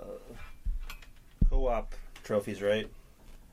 Is there difficulty settings, or is this it's like Dark Souls where you just gotta suck it up? There's 13 online trophies. No, I think there's just a story mode and there's New Game Plus, but there's a reason to actually play New Game Plus because you can save a character that's supposed to die or something. Spoiler. Spoilers, yeah. Like there's a character that like gets fucked up or something, and like in the second map of the game or something, and if you New Game Plus, you are strong enough to actually like stick somebody in front of the person and so they don't die or something like that. And there's a trophy for doing both. It's like playing Final Fantasy VII Remake Part 4 where you get to save a character who's supposed to die. Zach? Yeah, look forward to that. I was thinking Aerith, but yeah, I guess we'll get to fuck save both of them. Who cares? Like, there's people that are like, I hope they don't do that. That'll ruin it. I'm like, I hope they do that to fuck with all the stupid fanboys. Fuck them. It's like, Aaron's supposed to die. Like, let her live. Oh, she's gonna live. I guarantee it. I love the Defenders of the story of like, oh,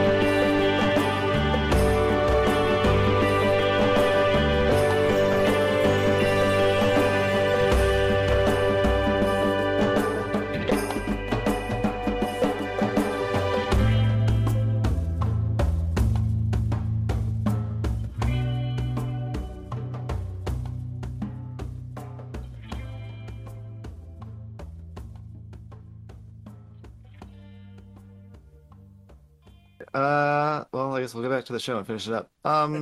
So that was Bad But Bat, I guess. Or the new one tomorrow, whichever one you want to pick.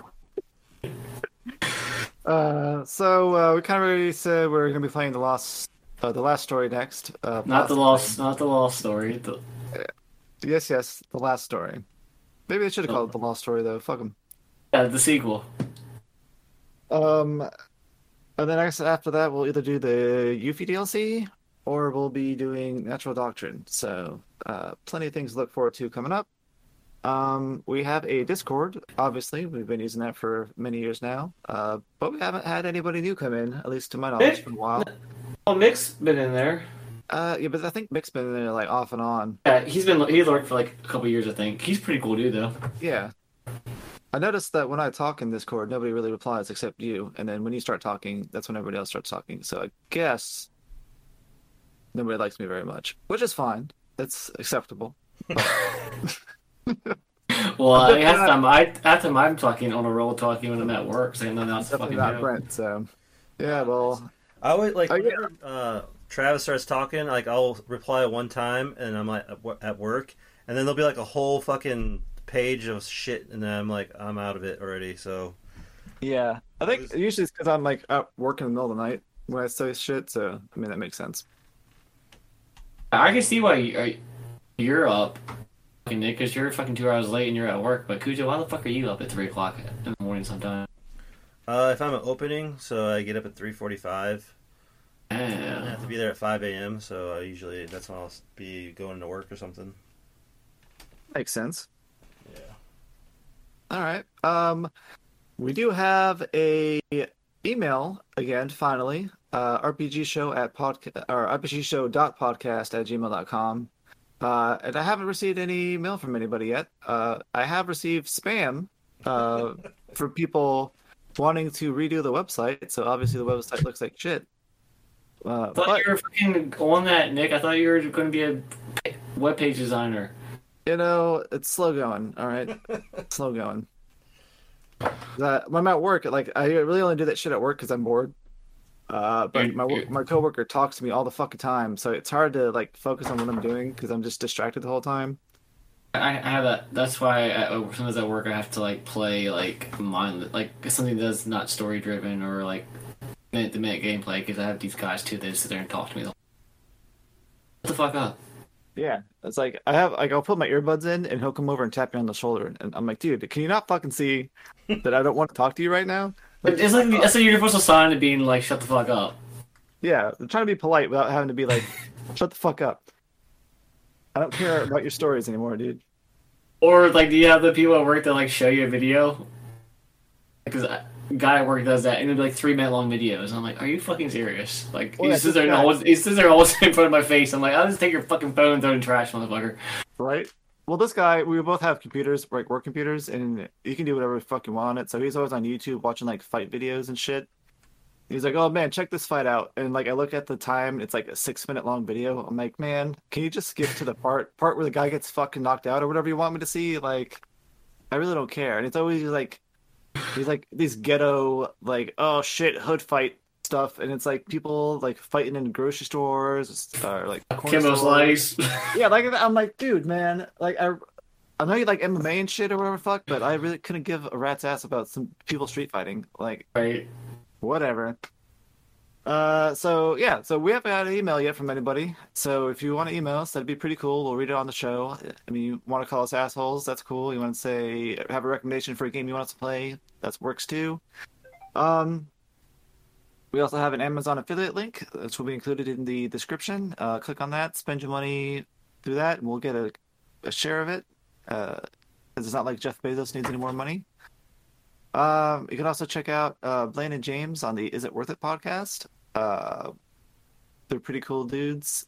I don't know how their podcast is, but I guess it's all right. And Cujo's been doing the other one. Listen to it. Cujo's doing the other one with them, the video games, the movie. Yeah, that's right. Have y'all done any of that recently, or has that just been a couple months? Yeah, it's been a couple months. Like we're supposed to do Tekken. And we both watched it, but I feel like Blaine's been busy because he hasn't really I've asked him a couple times. He hasn't responded, so I don't know. Yeah, like, I'll notice he'll say something on Discord and then won't be back for like 2 weeks. So it's like, all right. I think he's like brother-in-law's living there now, so I think he's been busy with like family. That sucks. Should kick him out. In-laws working with you can pretty much suck. So we'll probably keep doing more of those. I want to do like Final Fantasy, like and all that kind of stuff eventually, but yeah, and then we haven't done a round table for a while. I don't know if we'll do one of those again, but that could be a thing one day. Yeah. Just keep an eye out. Maybe it'll come back. Maybe it won't. Yeah, nothing ever truly dies, I guess. So it might come back. No, except Brent. Oh. There goes that one again. Too soon. Oh, too soon. Too soon. Sorry, I can't help myself. Oh, shit. So anyway, as always, thanks for listening, and until next time, bye, everybody. Bye. Bye. See ya. Well, I'll tell you one thing. It's a good fucking thing you miss your fucking class, because I'll be on until like 4 o'clock in the fucking morning otherwise. Yeah. Well, it was like noon to 5 my time, so... Was it CPR training you said you had to do? Yeah, it's some dumb... We've never done it before. I